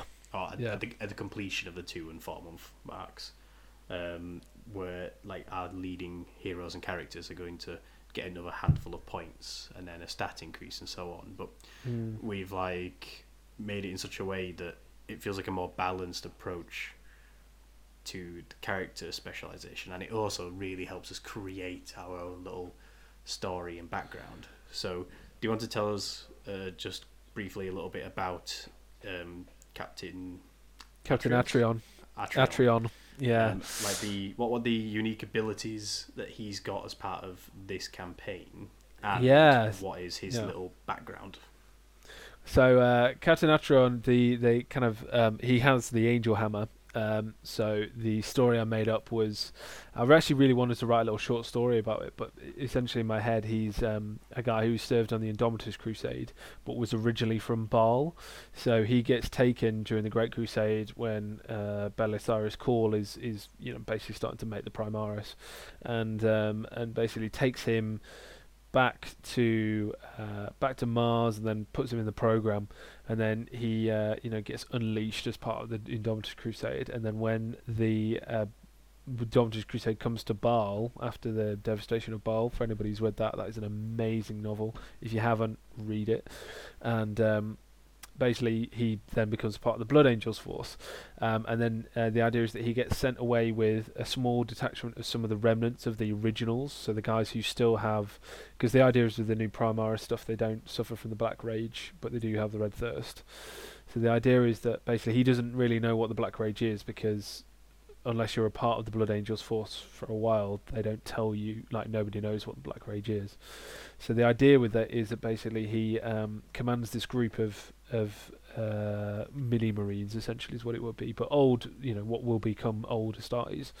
And he ends up going to his first mission is to a Dark Eldar planet, or a planet that's under attack from Dark Eldar forces. And basically, slowly but surely, all of the guys fall to the Black Rage through either kind of intoxication with drugs from the Drukhari, or just because it happens, or whatever. And he ends up having a massive duel, basically, with the final guy who turns to the Black Rage, and he ends up having to kill the final guy himself, and then he goes on this insane Red Thirst murder spree, and he ends up killing the Archon, who's part of this raiding force, and as part of the prize that the Archon's got, he's got this thing called the Angel Hammer, which is, it turns out, because obviously, like, Drukhari love collecting shit, so all that kind of stuff is like, yeah, let's just have some stuff. So they have basically this relic Thunder Hammer, and it's called the Angel Hammer. And so he takes that and feels like the hand of Sanguinius upon it, basically, and then returns to the chapter, and then tells his account, and is given basically captaincy and a small strike force to go and bring justice to the galaxy. And then that's when the Cyprius Mundi campaign kind of comes into it. So yeah, that's the kind of backstory in terms of who he is as a character, but. The two hero points that I've got for him is Swift Strike, so he always fights first in the fight phase. Obviously, if you have a charged unit, that one fights first and then he goes. Because I thought, well, he's a Blood Angel, he's a captain who loves to get into combat, so he wants to be the one to kind of hit the enemy hard and hit them first. And then I took Reactive Tactics, so anybody within 6 inches of him can fall back and still charge in the same turn. As I imagine Blood Angels would do. Exactly, which, they would be leaping in and out of fights with their jump packs, and you really... Absolutely, yeah. So the idea being that he's that kind of guy who's, going to inspire them and be like, onward brothers, and then they just smash back into the lines and activate the Red Thirst and get a +1 to the wound roll, so... Yeah, all good. So those are the two powers I took, because I was going to take there's one which is like hard to kill, where basically wound rolls of 1s, 2s, and 3s fail. Yeah, you can't always fail. Better than a 4+. Yeah. So essentially, it's like, well, yeah, I may have already fought a certain Grey Knight proper captain who had that. Yes, it's pretty brutal, that one, and I thought with a Smash captain who's already got, if you give him Death Wish and Sanguinius, he gets the Black Rage. So he gets a 6 up Feel No Pain. Depending on what Warlord trait you take, you can either give him a 5 up Feel No Pain, or you can give him, his Thunder Hammer. It's called Artisan of War, so his Thunder Hammer, instead of being damage 3, is a flat damage 4. And then, so he basically, on the charge, he gets 5 attacks. You can then do Red Rampage, where you get D3 extra attacks. So in a campaign game that we had last Thursday, I did that. I didn't use the Artisan of War though one, however, because I felt that would be OTT, and got 8 attacks on the charge going in, and wiped out 7 Khorne Berserkers with it. So it's pretty brutal. So then you add on top of that having a 3+ invulnerable save from a Storm Shield, 12-inch move, with all these other things, and then if you add on the hard to kill, where basically everything fails, that's you're basically creating a character that almost can't be killed. And I feel from a narrative point of view, it's just unfair. I think it's too much. That's why you've not done that. Instead, you've gone for... Which is why I haven't done it. Yeah. Which is why instead you've gone for this very cool captain who's leading from the front, and getting his men to charge where they need to be at the right times. And, be inspired by his actions and all that kind of stuff. He's always there at the front, fighting first. First into the fray. Exactly. Yeah, all that kind of stuff. So so that's basically where the character came from and what I chose. How about yourself? So I'm playing with my Death Skulls in the Disorder Force, and they are led by Warboss Zagdreg Ironhide.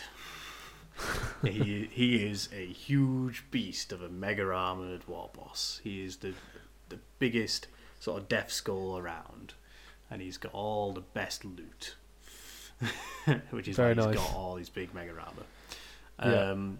But Zagdreg is a very, very ambitious Orc Warboss, even by Death Skull standards.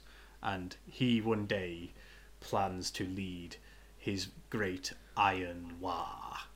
Because, as any true Death Skull should do, he loves looting things. And if he can get his hands on any kind of dead, shiny tank, he will do.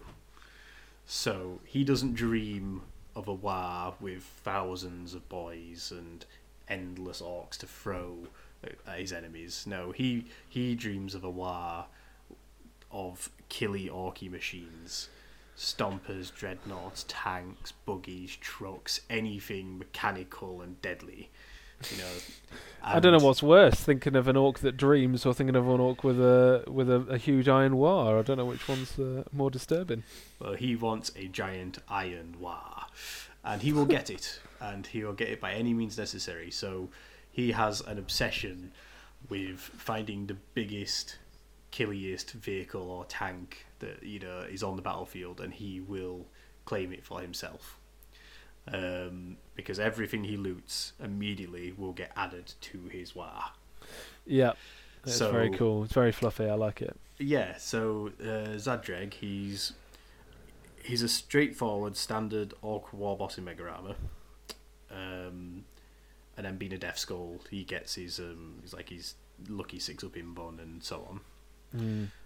He's got himself a Combi Scorcher because he does enjoy roasting a few humies when he gets a chance. Yeah. And he's got a big power claw, but he doesn't actually have any relics or anything fancy like that. He's just got straightforward killy things. Yeah. And what are his hero abilities? Yeah, so his hero abilities, I've actually tied them to sort of two aspects of his narrative. So obviously he's trying to chase enemy vehicles, and he's an orc in Mega Armor. So he's not the fastest thing in the world traditionally, but that's not going to stop him from getting his hands on these enemy armored vehicles. So he has the custom booster armor that he's had specially made for him by his mechs, and I represent this in game by 2 of his hero abilities. One which is Swift Advance, so nice, he automatically advances 6 inches when he advances. And Heroic, so that he has a 6-inch heroic intervention range. Yeah, so nasty. This represents him hitting the big red button in his custom booster armor that suddenly turbo boosts him across the field, so he can catch those vehicles.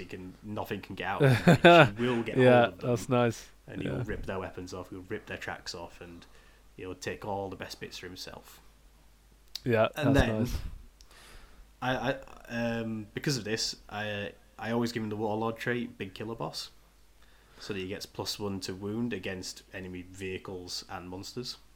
Ooh, nasty. Because that is his expertise. But yeah, that makes sense if that's he's going after the biggest, baddest thing, or just the biggest thing for his own army. That's very cool. Sadly, the first 3 games he's played in the campaign now is played against all forces that have no vehicles. So he's very frustrated at the moment. He hasn't. Well, I mean, for my own, it's hard to get any real vehicles in 1,000 points list, even a 1,200 points list. I've been playing around with it, and it's just. And then his last hero point that I have for him, I wanted to Death Skulls are known for being lucky kits, and I thought the hierarchy with orcs is always whoever's the biggest and the best at something. That's why they're in charge. So if all Death Skulls are lucky, surely the best Death Skull would be the luckiest Death Skull. Yeah. So I represent his little rule of the luckiest git with the hero points for Foresight, which means that so long as he's alive and on the battlefield, I basically get a free reroll. I can reroll 1 failed hit, wound, damage, or saving throw. Yeah, that's nice. I like that. Because he's always in the right place at the right time. And so far, he has proven himself perfectly on form with everything he's been doing. He's proven that he is the luckiest git. He's waded through sniper fire from eliminators. He's avoided Sanguinary Guard and Vanguard vets landing on his head. They've been dealt with just at the right time. And most amazingly, in the last battle I played, the Grey Knight Brother Captain that was coming headhunting for him with a damage 4 Demon Hammer managed to charge Zagdreg when he was on just 4 wounds. So it was only going to take that 1 failed save for him to die. And after a somewhat fluffed hit and wound roll, only 1 wound got through on him, but all he has was his 6-up inbun. And by God, is Zagdreg the luckiest git, because he rolled that 6-up inbun, I didn't even need rerolls or anything. It just came up for him, and he immediately proceeded to rip that Grey Knight Brother captain apart. Yeah, because brutal. no one is stopping Zagdreg's Iron War. Yeah, that's brutal. Very much so. Yeah, no, absolutely. I think let's talk about a couple of the games we've had, and also you just mentioned that one there. That was we were playing. I think it was almost like the Angels Descend mission again. I think we were playing the Siege end of of the when month. we played our game. Oh, you mean the end of the month? Oh, were you? Yeah, no.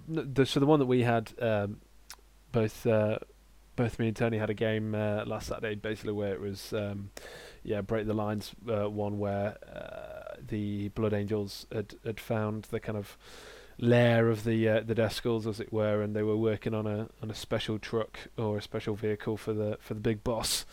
I decided to go and wreck their plans. So it was a very good fun match. We played Siege the Lines, but we played it where I was using the Death Skulls as the defenders, and then you as the Blood Angels were attacking, and you had to try and get into my backfield to get to the mech shops, stop us from bringing online this like company of armoured tanks we'd stolen from the Imperial compound here. And in the end, the Orcs did really well at like they did off these attacks from these Blood Angels. Like you even used because you get sustained assault in that scenario, so you ended up having units come back, and you ended up even recycling and effectively deep striking or outflanking your Death Company. So I had to go through like 22 Death Company in this 1,000-point game where I'm not getting fresh reinforcements and you are. And it was so close because it came down to whether or not the game sort of went through turns 5, 6, or 7. And ending on turn 5 as it did, there was essentially one guy that had got through the lines into the backfield and was able to crash through the roof of the workshop and destroy the tanks before they were brought online. And that was, of course, Captain Atrion himself. Of course, he wasn't going to be denied. His men had sold their lives to get him there and buy him the time he needed. And Zagdreg and his bodyguard of Mega Nobs, known as the Death Wreckers, had gone to town, crushing Sanguinary Guard, Vanguards, Death Company. Like, they reaped a heavy toll on the Blood Angels, but they just couldn't quite stop the captain himself from wrecking our prized tanks. Yeah, it was. I mean, and again, it's a classic narrative game where it literally came down to the final dice roll, and those are the kind of games you want, and it was a very good game. And I had a lot of fun with it. Just trying to use the Orcs in a somewhat unorthodox situation for them. Yeah, in a non kind of orky way, almost. It was quite good. I had one unit of Orcs that were actually hard boys in a trench that were just holding it adamantly. You were trying to shift them with bolter fire, and it wasn't happening. Like, that's how tough these Orcs were. Like, once they'd taken up position, and I thought that was cool. That actually, for the first time in a long time, I had a unit of Orc boys that was withering firepower. Yeah. No, it was great. It was a fantastic match, and I think obviously the match, both of the matches we had on Thursday were kind of very good as well. I did the Descent of Angels one again, but it was just me this time against a guy from the Disorder side called Rick and his World Eaters. So it's Chaos Space Marines because obviously World Eaters don't have their own codex yet, but I really think they should. I've got a lot of sympathy for where Chaos Space Marines are at. They've obviously got a lot better with the new models and some of the new rules, but they're still not in a great place. And especially if you want to do like a pure World Eaters army, it's so tough out there because all you've got is Khorne Berserkers, but they haven't got the rules to make them truly lethal. But that was a pretty brutal match because again, in the fluff and the lore, Blood Angels and World Eaters were kind of known as the premium shock infantry troops during the Great Crusade, and they had this kind of semi-rivalry that started off relatively friendly and then just turned into outright hatred and bitterness by the end of the Horus Heresy. So, it's this kind of I was really looking forward to this match where it was like the two arch evil and ancient enemies facing off against each other, both combat orientated. This is going to get bloody, and it got bloody, but mainly for Rick. I ended up having a lot of my forces left because he charged up and got in really close, but then he charged with his Khorne Berserker squad, and they ripped through a squad of intercessors. They really died, as they should. As they should, and then obviously fighting twice or all is just lethal. But then I heroically intervened with Atrion, because that's what that's how he rolls, mate. He's a badass. What can I say? And then he activated Red Rampage and got 8 attacks, and it was good night Vienna. So it then basically was a systematic thing of where I just tactically moved a few different things into different areas, shot a few things off the board, kill the rest of his Khorne Berserkers, and then just charged him with like a scout squad, the chaplain and some intercessors in Atrion, and basically killed his warlord and his other ladies, and then just slowly but surely just took the rest of his army apart. So it was a good match, and I really enjoyed it, but I feel like it was a little bit one-sided after the first turn. And also Rick, bless him, he did have some really poor rolls. He got some really poor rolls, which again doesn't help, when the dice gods are against you. Yeah, but it wasn't even that. It was like, who fires 4 melter guns, wounds on 2s and gets 3 1s? I mean, it's like, come on, this is just so brutal. And obviously because they don't have an equivalent of a lieutenant to re-rolls. Upset Khorne that day. Yeah, like Khorne was definitely not pleased with what happened there, but so that was a rough game, but I really enjoyed it, and Rick is one of the best players in the group, I think, in terms of just having fun with, and I absolutely love just playing with him, and he's got a really thematic, fluffy Khorne Berserker army, which is great, but obviously from a tactical point of view and actually having something that can have a lot of bite in the game, it's not great. So ultimately, that was a victory for Order. Ultimately it was a victory for Order. However, it was almost immediately balanced out again by a victory by the Death Skulls for Disorder. It was, yes. I'd been playing against... is it Matt or is it Matthew? Yeah, Matt's Grey Knights and Astral Knights. Yeah. And this again was a very sort of like unusual little game for me in how I actually had to play it out, because so on theme with Zagdreg's Iron War, I'm playing mechanized orcs. So what orc boys I do have, I take as units of 10 in orc trucks. And then the rest of the force is buggies, tracks, whatever, or other vehicle-mounted units. So I've got like my Mega Knobs and the War Boss in their gun wagon. Yeah. Now, obviously, playing against Grey Knights, there were a lot of Stormbolters on the field. So yes. My orc boys were not keen on getting out of their trucks. If they were hopping out in order to charge something and then try and do some damage before they died. Because, yeah, it would have been a lot of dead boys. Yeah. So a lot of firepower. It was worth noting as well, there was no power armoured Grey Knights. No, it was all Terminators. So well, yeah, because they have Terminators as troops choices. Yeah. Which is just insane. 15 of these Grey Knight Terminators plus a Librarian and Brother Captain in Terminator armour as well.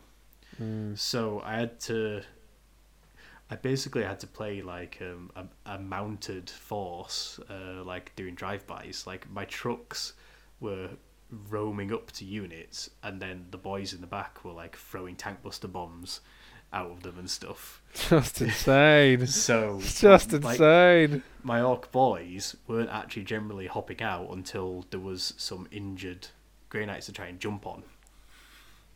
Yeah. And it was it was a brilliant game. Like in the end, basically most of the orc boys were dead. I think 2 of the trucks had been destroyed, but I'd positioned things well enough that the Mega Knobs had basically been hitting units and taking them out where they needed to, and they were my best asset in that particular game. Which is funny because like when I played you, the Mega Knobs were kind of one of my least useful assets because they weren't fast enough. Yeah, I think it's just hard in general with Grey Knights. Just whatever you're playing, Oh yeah, because don't they're get me wrong, always I up at get an that. uphill struggle. But I think it's even more for any army, but especially kind of Grey Knights, if you don't have access to, I mean, they don't have access to Thunderhammers, and Storm Shields and heavier hitting stuff. They don't even have Power Fists, man. That Whereas said, like the though, Force. if I had rocked up with 90 orc boys that were just running across an open field at them, they'd have had a field day. Oh with yeah, Storm no, Warriors, it would have been a different matter altogether. But which is why I don't like doing that. that would have been insane for anybody to bring that. That would have been a little bit OP, I think. But no, I think thematically it's really great. But there are just obviously times when you're going to come up against an enemy where you absolutely trounce them because they don't have any anti-tank, or in the case of like mine, I think if we had the same match but we were doing it the opposite way around, or if I was in the position of the Grey Knights and Astral Knights, I think it potentially could have gone the same way. But obviously with the Red Thirst, that saves a lot of that. So that's an amazing ability. That really is. I mean, the fact that I took off, what was it, 4 wounds off your truck off that one time when you charged it into my scouts, that is amazing. I absolutely love that. So like when I played Matty's Grey Knights, he did also have this like an auxiliary unit of 10 intercessors that were representative of the Astartes forces that were dropping in that mission to sort of like relieve the defending Imperial forces. But you say, are those his Astral Knights? Are those like... Yeah, so the ones he has... Anyway? So the fluff behind him is essentially the Grey Knights, and then you have the Astral Knights. The Astral Knights are wiped out in the lore. There's a book called The World Engine, which is really cool, actually, and the whole story about that is where the Astral Knights, which are a Scion of Dawn, actually, they're a successor chapter, basically sacrifice themselves as a chapter to stop this Necron World Engine, which basically can destroy worlds, from essentially doing that. So it's this amazing kind of human space marine sacrifice, basically, to do this, and then just to sacrifice pretty much all of them. And there's like less than I think there's only 30 left, basically, but at the end of the book, so it's not enough to basically resurrect the chapter, because you just simply don't have the gene stock and the men and materials. I think they say if you've got less than 50 guys left, you basically can't do it. This has happened, actually. There's a bit of a conspiracy theory in the lore, actually, about this, because this has happened now 3 times to successors of the Imperial Fist chapters. So you've got the Crimson Fists. So there's a conspiracy theory that the Crimson Fists having their monastery blow up was no accident. That actually there's an Inquisition kind of maliciousness to this that actually triggered and malfunctioned the warheads to revert back to source.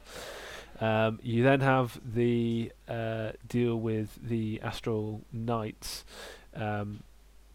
basically having an issue with the fact they don't have enough to deal with, and they're basically told that they have to disband.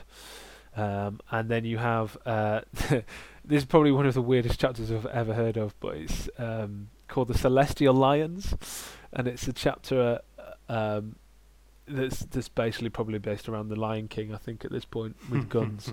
And they are a chapter that basically get wiped out on Armageddon, in the Third War of Armageddon. I think it's the book with Chapter Grimaldus, or Chaplain Grimaldus, sorry, who's the chief chaplain of the Black Templars.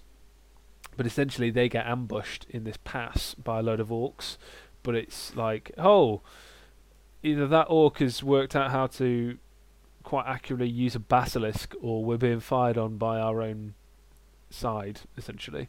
And this whole thing goes into a horrible massacre where it kills off something like 400 of their chapter in one go. And there's lots of kind of pointers towards the fact that it's the Inquisition that made this happen, and there is a chapter are very weakened, and actually they only have a few left, and they were essentially going to die as a chapter, but then in a classic stoic kind of Black Templar way, Chaplain Grimaldus basically says, no, we need you, so I'm ordering you to basically not do that. So they do a classic death ride, as Astartes are known to do when they're honor bound to do whatever. and basically save some of the gene seed, and then come back and they're starting to rebuild, but they're essentially a shattered chapter. So it's happened 3 times to them. So it's quite interesting in terms of, from a lore point of view, whether or not something like that happens. But going back to the Astral Knights, basically the idea is that Matt's taken the Astral Knights and created them into a Primaris chapter, and kind of reborn them. And so the idea is that they're supporting the Grey Knights, but their kind of chapter home world is one on the moons near Titan. So the idea is that they're kind of there to support the Grey Knights in kind of all of their activities. Yeah, but it also kind of adds some, much needed kind of help in terms of firepower and some different access to some different stuff. Yeah, to the Grey Knights, and that's the whole point, which is really cool. But yeah, Grey Knights are in a problem. So that's like a very brief roundup of the first month of the Hades campaign that we've been playing in, and we will definitely be having a segment on the show every time, basically, to give you a little update on the latest games we've played in that campaign, the things our like forces and our heroes have been up to, how they've been developing, and no doubt the couple of times that we'll have been clashing with each other again in the coming months. Yes, absolutely. Yeah. Hopefully we'll be getting into a bit more of a ruckus soon. So it'll be good to see how that goes. So then we'll take a short break, and then we'll come back with our last segment of the show. Do you enjoy awesome narrative 40k games as much as we do? Do you wish there was more narrative play content online you could enjoy? Narrative Wargamer aims to be more than just a podcast. Our goal is to become a wider platform for narrative 40k content creation. Right now we are just starting out, but you can already find 40k articles and gaming posts on our website at narrativewargamer.wordpress.com.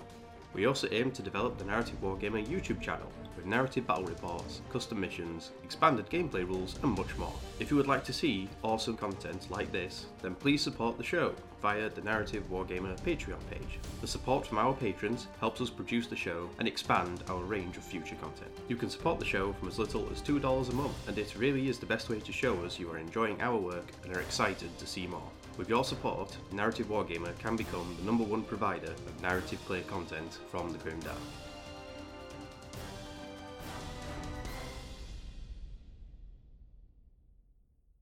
And we're back, guys. Hello. So, this is the last segment of the show. And this is the final countdown, Tony. Are you ready? This is the final countdown. I know. We're nearly done already. First ever episode of the podcast, and it's almost done. I know. Who can believe it? This is crazy. It's been great. I've been enjoying it. I hope you have as well. I've been having a whale of a time. I'm not gonna lie. This has been emotional. So, the last segment of the show is the Paint Station Garrison. Mm-hmm. Now, obviously, we may play these games all the time, but there is also the whole hobbying side of this hobby. The eternal war that is painting your models. Yeah. And in a bit of an effort to make ourselves more accountable to getting stuff done, getting things painted, working on all kinds of projects, we're going to be using this segment to motivate ourselves to get on with painting things. So we're going to talk about just literally the sort of stuff that is on our paint station at this moment in time, because those units or models or whatever, they are the Paint Station Garrison. And absolutely. If 2, 3, 4 shows down the line they are still there, then they have outstayed their welcome, and they should have been deployed to active duty by now. Yeah, well, I'll tell you mine first, because they won't certainly be there within a couple of months, but I'll tell you that for free. My days. I'm painting up 10 Sanguinary Guard, and I hated doing 5 before, which is the 5 that you've played against, and I was like, why have I put myself through this again? But Sanguinary Guard are amazing, and that's why you do it. But these ones, I'm actually magnetising pretty much everything in the box, so it's taken a lot longer in terms of just before I've even started painting to actually just magnetise all of the axes. Because the problem is, this is a real pain that I have with GW and with their kits, and I'm sure other people have noticed this as well. But you only get usually 1 or 2 of each of the war gear in each one. So, for example, the Harlequins. They know that the Caress is like the most badass of all of the things. Arguable, I know, because of the embrace, but you only get 2 of those per pack, and you get 5 models. So if you want to kit the whole thing out actually as, you know, kind of WYSIWYG, you're gonna have to buy more boxes. So it's a really snidey way of going, all right, we're gonna have to buy more boxes. Now, you know, normally it's not an issue because you're gonna buy more anyway. But if you're only gonna buy for like my Sangharanu Guard, I'm not gonna buy more than 15 models, which is what I've already got. So, you know, I don't want to have to constantly keep buying more models to super glue them so that they all have WYSIWYG basically. So I've decided to magnetize them. So it's a great way, but then you don't have enough power fists to basically do a whole squad, which is the cheapest way to do it. So you do Angelus bolt guns, which is like 3 points, and then it's 9 points for a power fist. By far the most powerful thing that they have. But then you get the Encarmine swords, which are like, you know, -3 D3, so they're really good as well. But they're a lot more expensive. So basically, at the moment, my thing has been basically to cannibalize all of my old kits and anywhere that has a power fist and try and do it. But the problem is that there's only 3 of them which are for the right hand, and they only do the Angelus bolt guns on the left hand. So it means that I've got loads of power fists, but they're on the left hand, which means I then have had to cannibalize more kits to try and find Inferno pistols or plasma pistols that do the right hand or the right shoulder, so that basically I can have a power fists on all of my guys. So it's been a bit of a nightmare trying to get all that sorted, but we're near it. Like, all of them are painted gold. They've had their first layers and washes. So now it's painting the wings and the bits of red. And I'm one of these people. I want them to look good, but there is a standard which I'm happy with, and I don't really care if they look any better than that. If that makes sense. It's quite a high standard still. But it's one of these where I'm like, mind, does it still feel a bit like a battle ready standard? Oh yeah, no, it's definitely battle ready. It's all, you know, 3 colours, painted wash and highlights, but it's not, you know, I'm not going meticulous on, say for example, painting eyes and having the face done really well, or, you know, I'm not going to paint every single, you know, bit that should have parchment on it or is got, you know, should have lettering and stuff, because at the end of the day you can reach a point where you just go, I'm spending like 12 to 15 hours per model here on, you know, like intercessors or something crazy, and it just goes, you just need to move on. I like to find like little shortcuts and excuses where I can to not do 1 or 2 little things, because I think it's sometimes overkill, but there are other instances where a certain thing just is too prominent, even if it's a small feature, for me to just feel like I can ignore it. Like, one of the key examples of this I found when I'm painting Orc Boys is painting the eyes, because some of them I don't think you need to do it, and some I feel like you can't get away with it not being done, and it's a bit of a mixed bag. Like, I generally find any Orc Boy that's got like a helmet on, you don't need to do the eyes, because the eyes are that sort of sunken and it's sort of hidden under the rim of the helmet that it's not an issue. Or if they've got like a scar across one eye, you can generally don't need to bother doing it, because they just either don't have that eye or it's just that heavily scarred that you can't really see it or whatever. But then the bareheaded orcs, they quite often they're almost like aiming with one eye, like they've got one sort of quite bulging eye, you know, and a scar. And I'm like, I know part of me says that, do I really need to bother painting the eyes? No, but when I look at like that orc, I'm like, he's got such a clear like piece of his face that is an eyeball that I just can't bring myself to not at least just dot it red. Just do something, just a little something with it. So I certainly don't do every eye as a pair of eyes on every orc, but I do feel some of them I have to do it. It bugged me if I didn't. Do you know what I mean? Yeah, no, absolutely, and I totally get that. And for me, I mean, that's why I tend to stay away from having any of my Space Marines unhelmeted, because it's like, well, one, you're in the 41st Millennium Galaxy where you're firing bolt shells which basically explode inside somebody, so why on earth would you not wear a helmet when, you know, the people with snipers around and all kinds of crazy stuff? You know, you may be a super that's soldier, big. but shot in the head doesn't matter. You know, that's the end of you. But you see, I am a deaf skull, so I'm a lucky git. You are. So That's true. I don't need a helmet. Well, unfortunately, not all of my scouts have made it this far, so they need to. They need to make sure they're wearing all their helmets. So basically that's what I'm doing at the moment in terms of that, and then I've just bought some more bikes actually. So I really just normal bikes actually, just like attack bikes, not attack bikes, just Space Marine bikes, because with Blood Angels you can give them all chainswords, so it's a toughness 5, 2 wounds a pop, 2 attacks each, basically Primaris but with 14 inches. So and then if you advance, it's an auto 6, so you can get 20 inches up the board first turn if you want to, and they're really actually quite cheap. So a squad of 6 is 138 points or something like that. So for their maneuverability and what they can do, it's actually pretty good. So I'm going to try them on Thursday when I've got a narrative game. So we're going to see how they go. But yeah, that's one of the things I want to add to the Blood Angels, a bit more mobility, and before I start kind of allying up to get more CP and stuff like that. So yeah, I'll be moving on to them at some point. And then I bought the 3 units that are garrisoning at the moment is the Sanguinary Guard, the bikes, and they brought it out for Warhammer Fest, but it's Lieutenant Amulus or Amulius. Do you know the pose of the guy with he's got the power sword kind of out, and then he's got his helmet tucked underneath his arm.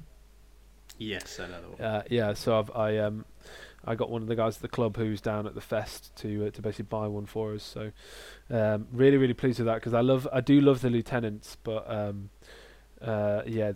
this one is kind of the one of the only ones that's kind of really grabbed my attention, because I've got the one for the Blood Angels lieutenant, but I didn't make him as a lieutenant. It's when I was doing my Imperial Fists, so he's still red, but he just doesn't have any of the Blood Angels markings and stuff, and because he's all painted up and done, I don't really want to go back and chip off stuff and shoulder pads and try and make it all work again.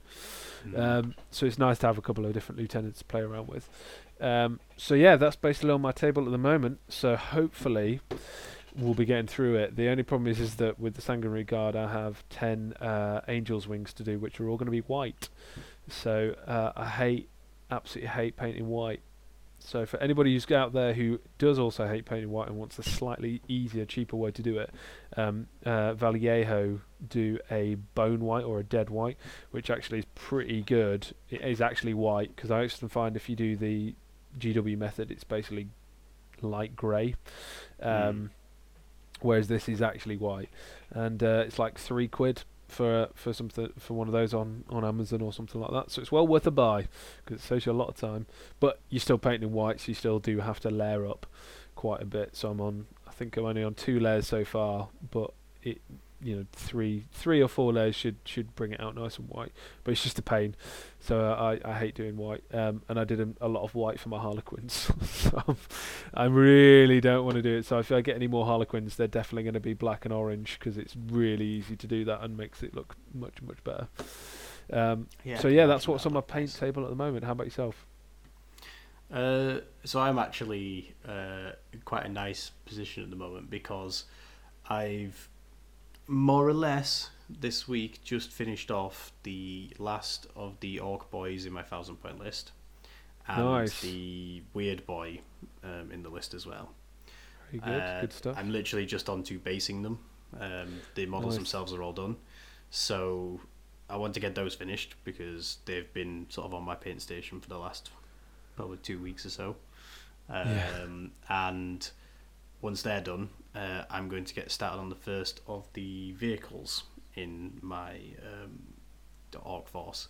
So right now I've got my first looted truck that's just been undercoated, and is just waiting for me to sort of properly put the paintbrush to it.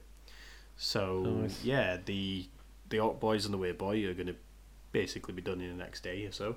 So they probably won't be here. They're just leaving the garrison. Nice. But they've left the truck at the compound, so the truck that's is getting a job before it's going out. They saw something flashy and did a jump over there, so Yeah. they've left us to truck behind. And then on top of that, the one thing that has been sat on my paint station for way longer than I was expecting it to be is the second piece of Death World Forest terrain that I've been working on. Yeah, barricades. Yeah. Oh, well, terrain, man. I love terrain. Like, I'm a big terrain guy, and I've been looking forward to building up this proper Death World board that I've got. I've got loads of the GW Death World terrain, and I think they're brilliant. I do, but I don't think they work. Yeah, I don't think they work all that well without a little extra effort into them. Like, I've cut, like proper area terrain bases for them, and when I mount them, I'm then adding like synthetic plant life to it. So it's sort of like aquarium terrain forest stuff. So it looks a bit alien-esque and but very verdant and grown. And I think when you go that extra little mile with these kits and you actually mount them on their own base and you add these extra plants to them, they really come alive and they look amazing. And then once you've got a full board of these things, it really looks like the heart of a really deep, overgrown alien jungle. So I love that effect, but it means I am putting more time into getting these terrain pieces tabletop ready to use, rather than just plonking them down and going, oh look, there's some Shardrak spines or there's some Barded Venomthropes, but they just kind of but in grey. Yeah, so I've been working on the two Eldritch Ruin pieces first, and the first one's done and finished and looks great and I love it, and the second one is almost done now, so I'm hoping that by the next show that one will be done. I'll have found some time just to get it finished off. And it's going to annoy me if it's still here, but I have a horrible feeling it might be, but I really hope it won't be. I'm going to try and put some effort into getting that off the paint station done. Yeah, no, absolutely. I bet that will be very satisfying to have done. Absolutely. And then I can move on to the next one. And over the next year, I'm sure I will end up with a selection of maybe like 10 or 12 of these actual forest area terrain pieces, and they'll make a wonderful, there's always more lush Death World. Yeah, absolutely. That would be fantastic, and it'd be always quite nice when you finished. Well, talking of finished, I think we've reached about the end there. I think. Would you agree, Tony? I think we have, and I'd like to thank you again, Adam, for being here with me today. Absolutely, my pleasure, Tony. Absolutely. And have you enjoyed it? I've enjoyed every second of it, Tony. I'm not going to lie. It's been majestic. I've enjoyed it as well, and I'm really looking forward to really taking this show off the ground and getting running with it, So I'm hoping that there are certainly some listeners out there that have made it this far and they've enjoyed the show and they're going to be with us moving forwards, and they'll tell their friends about it, and I'm just looking forward to it. It's going to be great. Yes, no, absolutely. So thank you very much, guys, for tuning in, and we really appreciate the support that you're already giving, and the support that you will hopefully give us in the future. All right. Well, it's goodbye from me. And it's goodbye from me. All right. We'll catch you later, guys. Thanks very much. Bye.